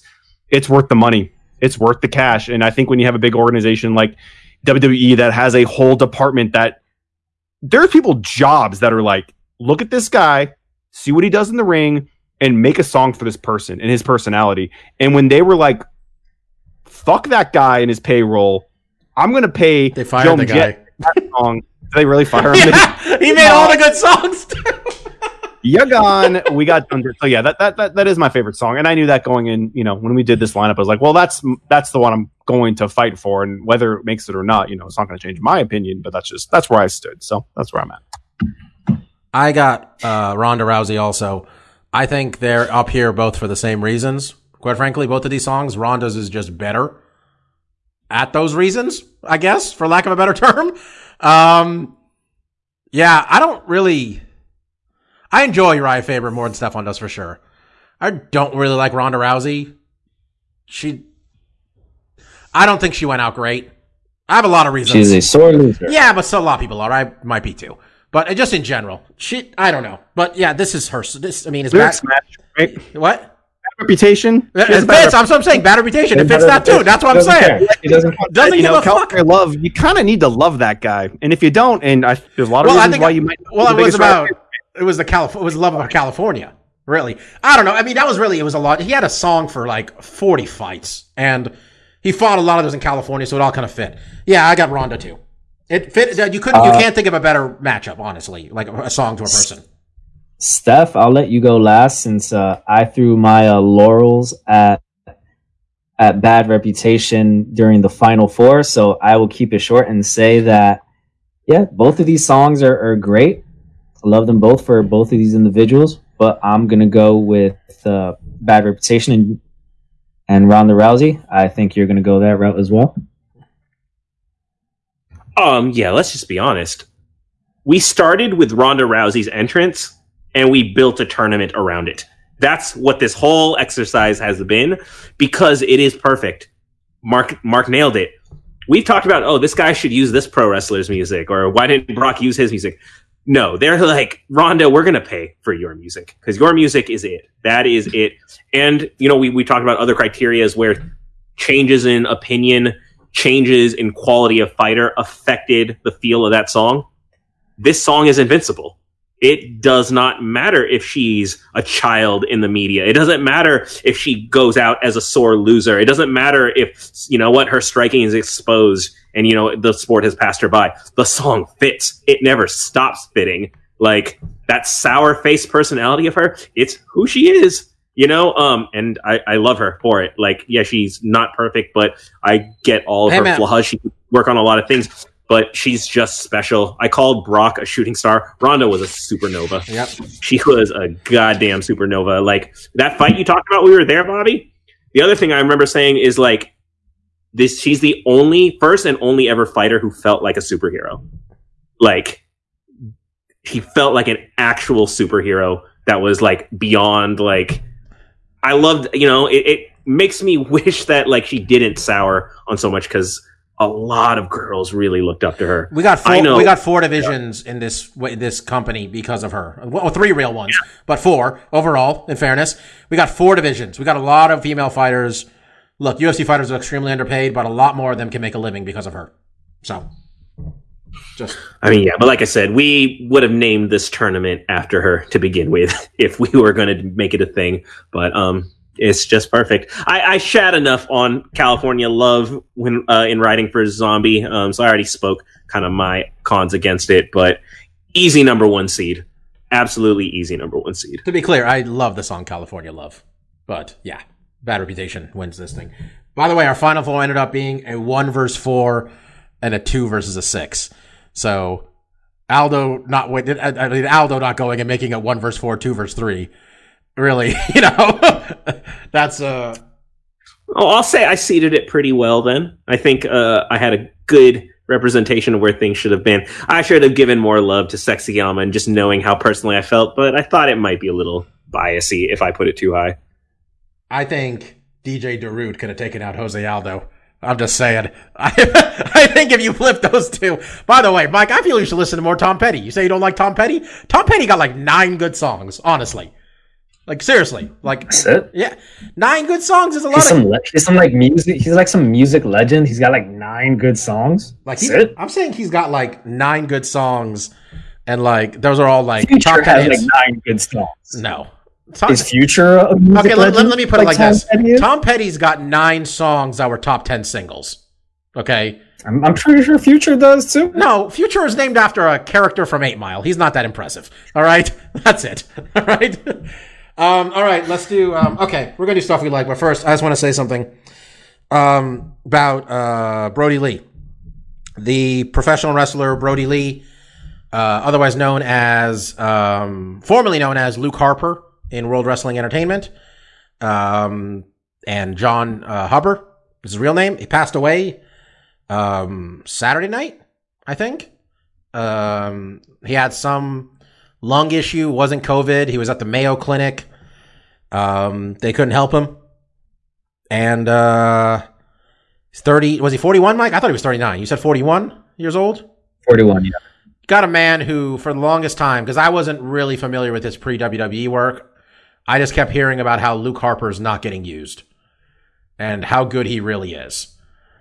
And then the last, I don't know how long his AEW run was, honestly, 6 months? 7 months? He showed up. He showed up at a show that was meant to be in Rochester, his hometown.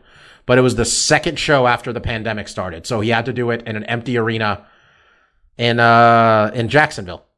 And he made every moment of it count, man. He got the Dark Order over.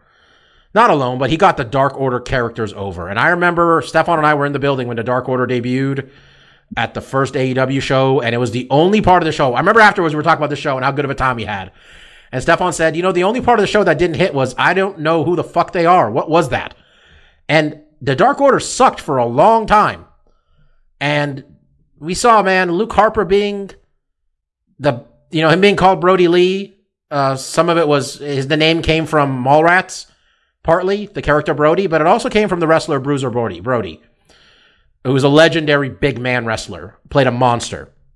And Brody Lee did that so well.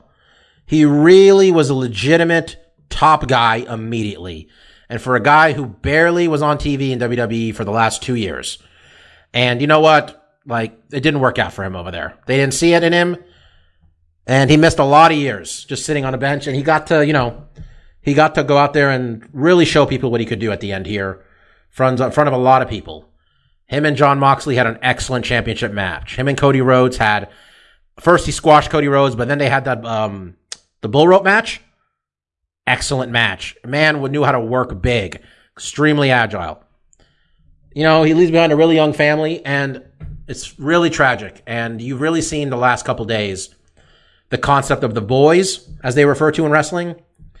You hear about the boys in wrestling, and sometimes people say it's not a real thing because, it's a very competitive business.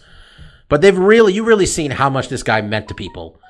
And you can look up Big E, a favorite of this podcast. Big E has really been going through it on Twitter, just talking about, John, as he puts it, the times they had together. And, everybody's putting out statements. Everybody's, selling memorial shirts. CM Punk said, any shirt I sell, give the money to his family. Same with Mick Foley.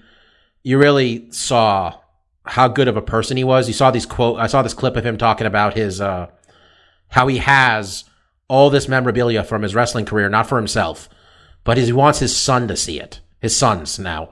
He says, I have the match card from when I wrestled The Undertaker. I got the match card from when, I was in a 6-man at SummerSlam. I was, when I was in the main event of this or that. I have all that stuff. I have every action figure. And he says, it's not for me. I want my kids to see what I achieved. Because if one day I'm not here, I want them to see it. So it's really sad. A lot of these wrestlers die young. And a lot of times it's because of, for lack of, honestly, a lot of times it's drugs. Situations like Eddie Guerrero. Or, a lot of times it's just accidents, like Owen Hart. This one, we don't know what it was exactly. Seems like some sort of medical issue. They're saying it was his lungs. And last match he had is going to be that one he did with Cody in the bull rope match, which if you got a DVR, you can probably find it on demand. It was on, you can look it up. It was back in October. You can probably pull it up from Dynamite. It was really good. It was really, really good. And at the time, people wondered why he dropped the belt so quickly. And now we kind of know. Because we haven't seen him. We hadn't seen him since. So, just, condolences to his family. In 2020, I've become really a Reborn Wrestling fan. To the most I've been since I was probably 13, 14, 15 years old. And a lot of it is AEW, but a lot of it is really two storylines. One is the Hangman Page gimmick, and the other one is the Dark Order. They're my two favorite things. And you got like 8 members of the Dark Order who are in a really over gimmick because of Brody Lee. So, condolences to his family, man. It was just sad. Just another one. And then, the legend Danny Hodge, one of the greatest American wrestlers ever, also passed away this week. So, he was 88 years old. But he was the man who famously could crush an apple with one hand. Just with grip strength. So, it's been a year, guys. Let's try to transition to stuff we like. It's going to be tough. I'll actually start off. Well, let's talk about Wonder Woman. Because did we all watch Wonder Woman? Stefan, did you? Because I was very presumptuous for you to say it's going to be stuff we like. No, okay. I was going to say I was going to have a nice transition into Wonder Woman where I could actually start with something I like before I figured we inevitably had that conversation. Well, okay, I just want to say this about Wonder Woman. I thought it was okay. I thought it was fun. It was so long. Like, it was really long. And I felt like the first hour, not a lot of stuff was going on. It was a lot of, hey, it's the 80s. But I overall had it was fine. That was really it. I'm not sure how much I'd rewatch it, but that's really it. I thought it was fine. Stefan, what'd you think? I'm sorry, before you get to stuff, just one quick thing on the movie.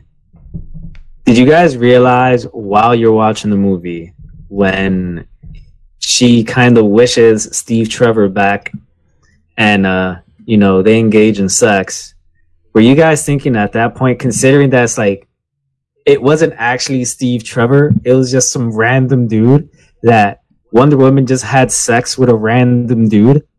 I like that Mike said engaged in sex. That phrase really did it. I saw Mark's face too, and I'm like, that's where we're going with this conversation immediately. Yeah, honestly, I didn't even think about that. I was just like, I just kind of happened, and I'm like, okay.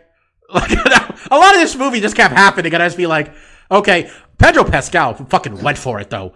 You could tell he was sick of being he was being real calm as the Mandalorian. He's like, I'm gonna fucking be just all over the place. I'm gonna come off like an 80s cokehead, no problem. That was very risky of Wonder Woman to engage this sex with this random man that she doesn't know. But in keeping with the movie, it was the 80s. Jesus Christ. Stefan, what was your opinion of this movie? I was listening to a short, 20-minute pod exit survey that was talking about it, and a reporter and media personality, Van Lathan, formerly of TMC, but currently on The Ringer. I'm blanking on exactly what word he used, But I remember when I heard it, I thought he nailed it. Forgive me, I'm going to misquote him, but it was something like, this movie is like either irresponsibly, unacceptably, incomprehensibly, you kind of get the spirit of where I'm going here, mediocre. As if to say, it was very okay, but it's kind of disappointing that it was just okay, considering the budget they had, considering the blank check they got to cash in from that first one, considering the kind of reputation of Patty Jenkins as like one of the bright directing minds out there. Like, it just kind of seemed like this movie just didn't go anywhere. And, you know, Mike, it took you to having sex to really, I guess, for the doorbell to ring for that scene. But right from the start, there's just a lot of stuff in the movie throughout. That whole arc being one of it, that's just like, okay, explain yourself. Okay, you're not going to. And it's just like, there's so many points in the movie. It's like, yeah, so no one cared that they just took over this other guy's life, huh? Miss Wonder Woman saved the planet. It's like, yeah, at first I was like, is the guy dead? And he no, this guy's a living engineer. I'm like, no one's wondering what happened to that guy anymore, huh? We just erased this guy from existence. There's a lot of little things like that. Like, I think that's a good point, Steph, because in the very beginning, when they're doing the flashback where she's doing the like Amazon games, and it's like they don't explain the rules, so it's like she doesn't hit one of the markers. I'm like, well, she disqualified? Yeah, what happened there? Yeah. I don't know. Apparently, it is just like, and I think that kind of like bleeds through the rest of the movie, where it's like I don't really know what's going on and like and I think that's another good thing, Mike, where it's like it's very, as long as you don't think too hard, it's like it's fine. But when you do start like, and this is what, you know, comic book fans do, you start peeling back like oh, this doesn't seem realistic, and it's like, yeah, she's had sex with like a random dude. You don't know, dude could have had AIDS or whatever. Like, who knows? Also, not to interrupt you, Mark, but what we established in the movie is that when Steve tries to get her attention, it establishes, oh, no. This dude doesn't have Steve Trevor's face. It's just the dude, but she realizes it's Steve Trevor. So she straight up, she didn't have sex even with Steve Trevor, like, you know, the coding. She straight up just had sex with some random dude. If nothing else, like, it's a confusing scene where it's some other guy, and then they do like a pan around, and now it's Chris Pine, and you're like, wait, what? And then later they're like, oh, well, I just see Chris Pine because you just exude that person's essence so much. And I think that's kind of the thing, is like when you start really like, what, she can just make stuff go invisible, and now the plane's just invisible. Okay, yeah. That scene, there's a big stretch where she's like, my dad made the island invisible, and then she rubs her hands. I'm like, wait, so what? Why can you do this? Why? Because he said that flying is just understanding the wind, that she knows how to fly now. How did we get from one point to the other? I mean, yeah, there's a lot of things like when you just start peeling back a little bit. How did she go from she made an egg invisible for 5 minutes once? Oh, now I can make a fucking plane invisible. I like Chris, I don't know his name, Steve, whatever. I like his explanation of like, well, flying is just knowing the wind. It's like, dude, it's an airplane. Like, the main reason why you are flying is because you are in an airplane. It has nothing to do with wind trajectory. That's helping the airplane, but it's mostly the airplane that's doing the heavy lifting here, bro. And I think, you know, if you dig into that stuff, you can nitpick this movie all day. I think when you just take it at face value, just as like a fun action flick, it does fine. It's fine. If we were measuring a superhero movie based on like 1999, 2002, 2001 standards, we might even say it's good. We're like, okay.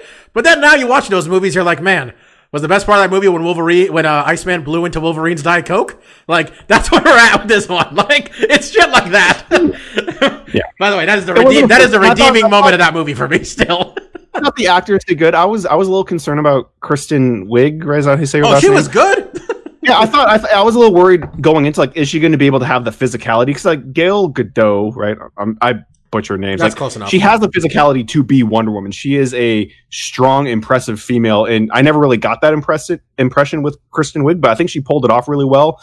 And like you said, I think the performances were good, and there was just some scenes that just fell flat for me. I mean, Stefan said that when we were talking earlier, he thought, you know, Gal Gadot did a good job on like the emotional scenes, and those fell flat for me. Like when they were saying their goodbyes, it's another one where it was kind of silly. It's like I didn't think that the goodbye scene really had that emotional weight that I needed for it to really seem believable. But it also was just funny that he just kind of like goes behind a pillar and it's like, now I'm gone. I thought the premise of the movie was kind of fun with like this wishing stone, and that, you know, Pedro's, It's like, why would you want to be the stone idiot? Just make your one good wish and get on with it. But it's like, okay, I see what he's trying to go for here. I thought there were some interesting premises here and there. But overall, yeah, there was just they said Monkey's Paw. I started thinking of The Simpsons Treehouse of Horror. I'll be honest to you guys. That's where I was at. Very early on in my viewing, is like, well, this stuff's going to go stray. But overall, it was unoffensive. But it could have been more. But I have a legitimate question about the post-credit scene. Was I supposed to take anything from that beyond, hey, there's Linda Carter, or is it like, hey, that character is going to do stuff. She's alive now. What? How much am I supposed to care? I think it's just a wink. Yeah, that is. It's fan service. Okay. The fact that she stared into the camera throughout the whole scene as she delivered those lines and literally winked, I think that. Well, they said she sacrificed herself, though. They said so she's alive. She's the gold armor, Bobby. She's the gold armor mulligan, or what is it called? Whatever. Yeah. You know what I mean? It's just to tie that all in. I don't know, honestly, DC villains. I know Batman villains. Like, I know Superman. I don't know Wonder Woman that well. Cheetah's the arch nemesis. Yeah, well, that's why it took me a while. I'm like, where are we going here? And I had to look up. I'm like, where's she going to end up as? It's like, oh, Cheetah. Okay, that makes sense. So yeah, I was okay. It's a shame that the way they made the movie. It's a shame that the way they made Cheetah in the movie. I mean, you're never going to see Cheetah again. Like, that was it. Yeah, I mean. We haven't seen Abomination since Incredible Hulk. What are you going to do? You're actually bringing him back, Bob. So how are they bringing it? What do you mean? He was not okay at the end of that movie. She-Hulk. They said She-Hulk. Abomination's coming back, baby. Who's playing She-Hulk? I can't remember. They did cast her, but I don't know. Stefan knows this. Tatiana Maslany. Oh, that's a good choice. Orphan Black. That show she does where she plays a bunch of characters. Yeah. Orphan Black. Yeah, that's a show where I'm like, I don't have the attention span to watch this. Question for you guys. If this movie had been made in 1984, would it have been the greatest superhero movie ever until 1989 when Batman came out? Sure, but it's a low bar.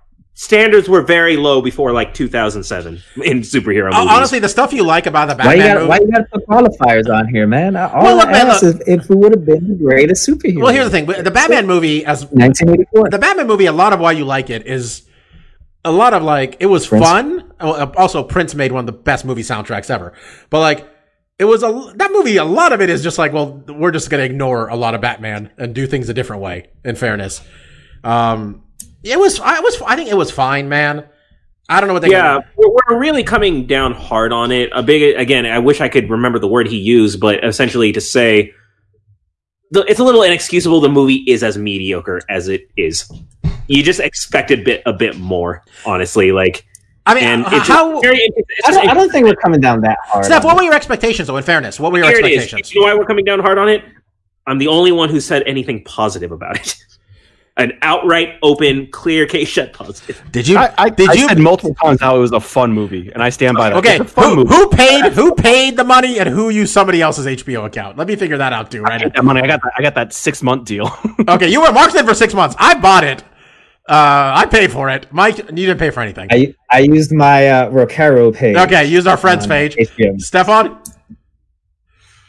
Yeah, I have my family shares an account. So Mike is this negative. Mike is this negative and didn't pay a dime. Is really what I'm trying to put to take away. I'm not. Hold up. I take umbrage to that. I'm not being negative. You guys have heard me negative towards a DC movie that Wonder Woman's in before.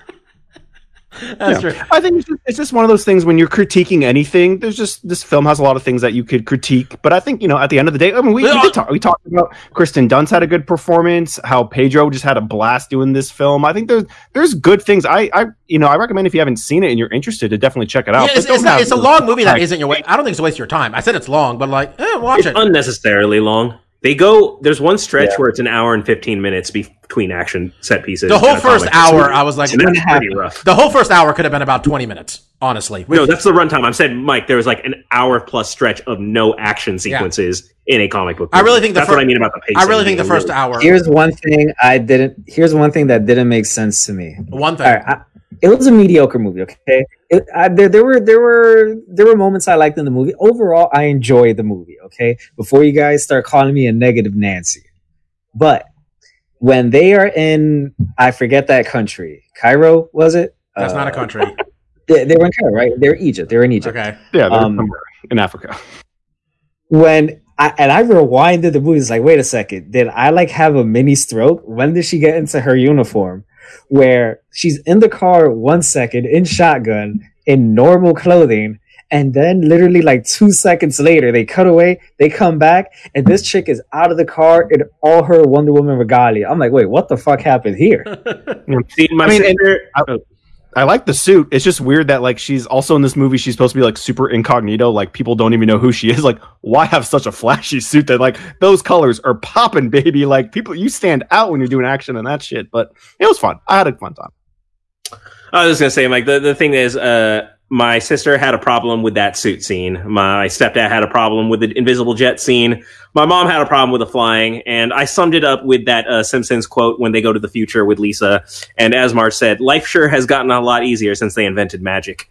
And so that's what explains all the plot holes of this movie to me is, oh, she's magic. So that's why things just happen. I'll say this. I didn't have that high of expectations. I thought Wonder Woman 1. Well, the first Wonder Woman movie was fine.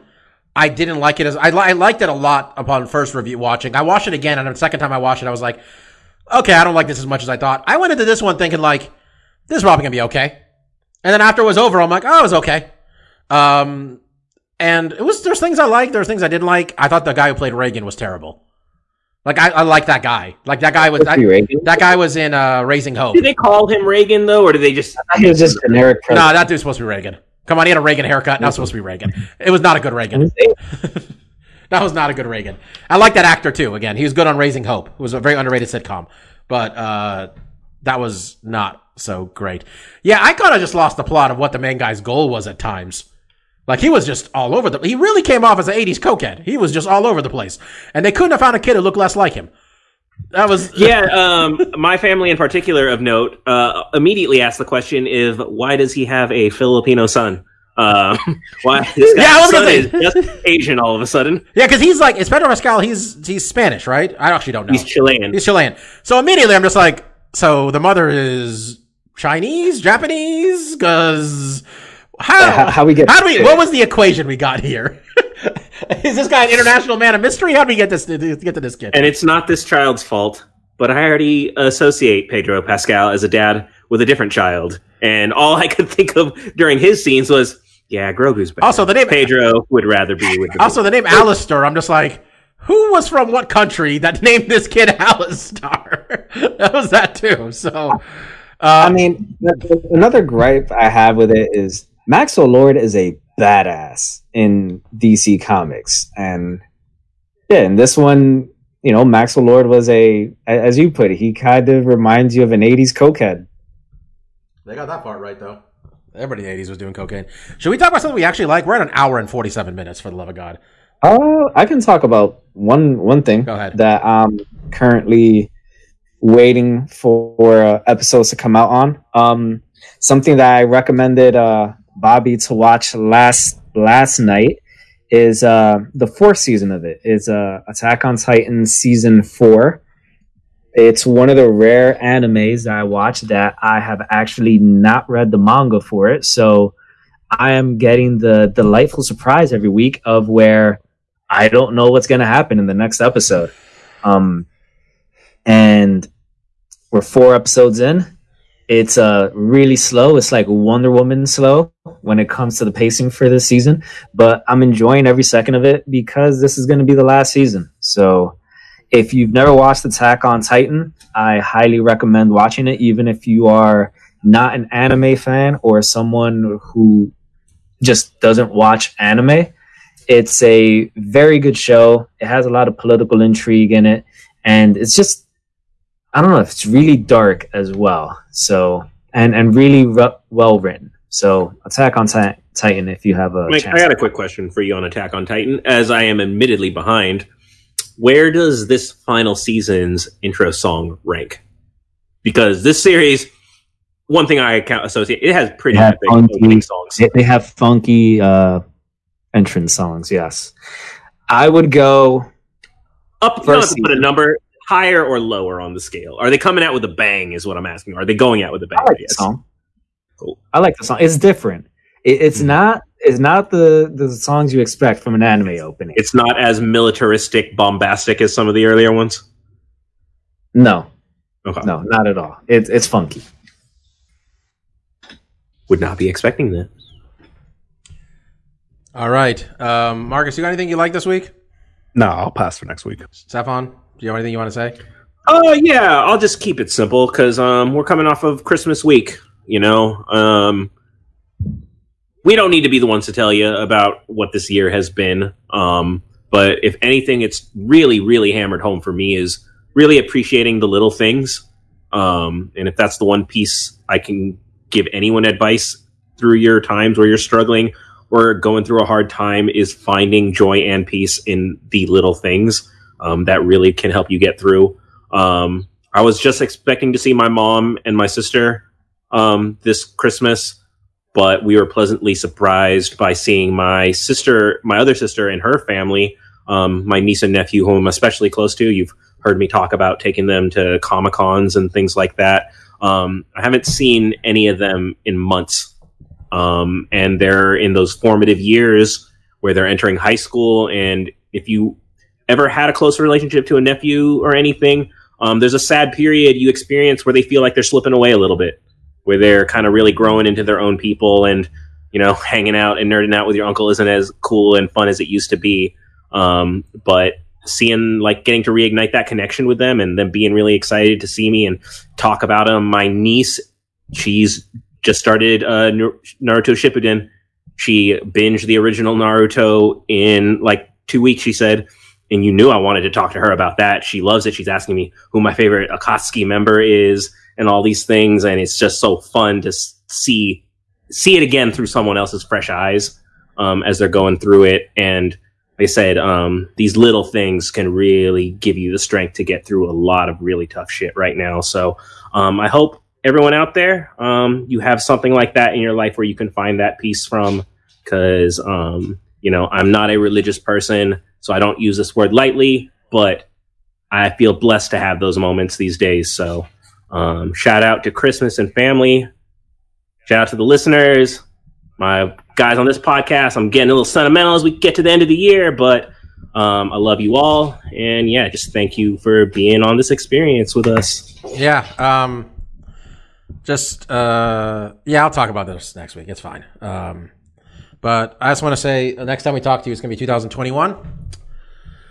We're still going to be in this mess on some level. We're going to be on this mess probably for the first half of the year at least, but let's all do our best, man. And let's try to take care of each other a little bit, because this was bad. It was a bad year. And nobody say 2021 is going to be their year. Please don't say that. Nobody put that evil on us. All you people who said that shit before 2020, look what you did. Look what you did. Yeah. So, just, you know what? Everybody keep it in your lane. It'll be 2021 when we talk to you next week, as I mentioned. I think Ryzen's got a show. If you want to watch it with your friends on New Year's Eve. There's nothing going on. There's nothing going on. I have half convinced Mike to stay up till 3 a.m. to watch New Japan with me. But then we realized it's like on a Thursday. So the whole plan fell apart. But you know what? Is that this Thursday? I don't know. It's always on January 4th. So I guess next. Yeah. Oh, that's a Monday, bro. Well, there we go. Mm-hmm. So that's not happening. And also, man, we got to feel for. Anyway, let's talk about that another time. Well, thank you all very much for listening to us this year. We know we were all over the place, quite frankly. There was a whole stretch where there was no MMA, and we were just talking and doing brackets, and we did another bracket today because it's fun for us. We'll probably do another one another time. Not making any promises. I'd like to do our end of the year awards at the next week. Normally, I compile them, but normally my brain isn't mush in terms of what happened in the last year in MMA. So me and the guys are going to get together, see if we can build this thing, try to give you guys our picks next week of the year. We'll see if there's any news. You know, we didn't even mention it today, but we got dudes just leaving the UFC, winning and showing up in PFL, signing PFL 3 days later, like pretty Tony Pennis. So we'll see if we get more stuff like that going on. You know, we'll see if, you know, it's going to be an interesting year. The UFC's getting the shit suit out of them. They're saying they're going to cut 60 people. Maybe Bellator is going to do something. Maybe PFL is going to do something. Maybe Ryzen, people can't go to Japan, but maybe Ryzen will do something. Maybe one's going to do something. We'll see. So, it's another year of It's Amazing. We'll be back next week. Just take care of yourselves and take care of each other. I was Dr. Law. That was Kid Presentable. That was DJ Mark. That was Lavender Gooms. And for the last time in 2020, peace out. See ya. Cheers. Peace.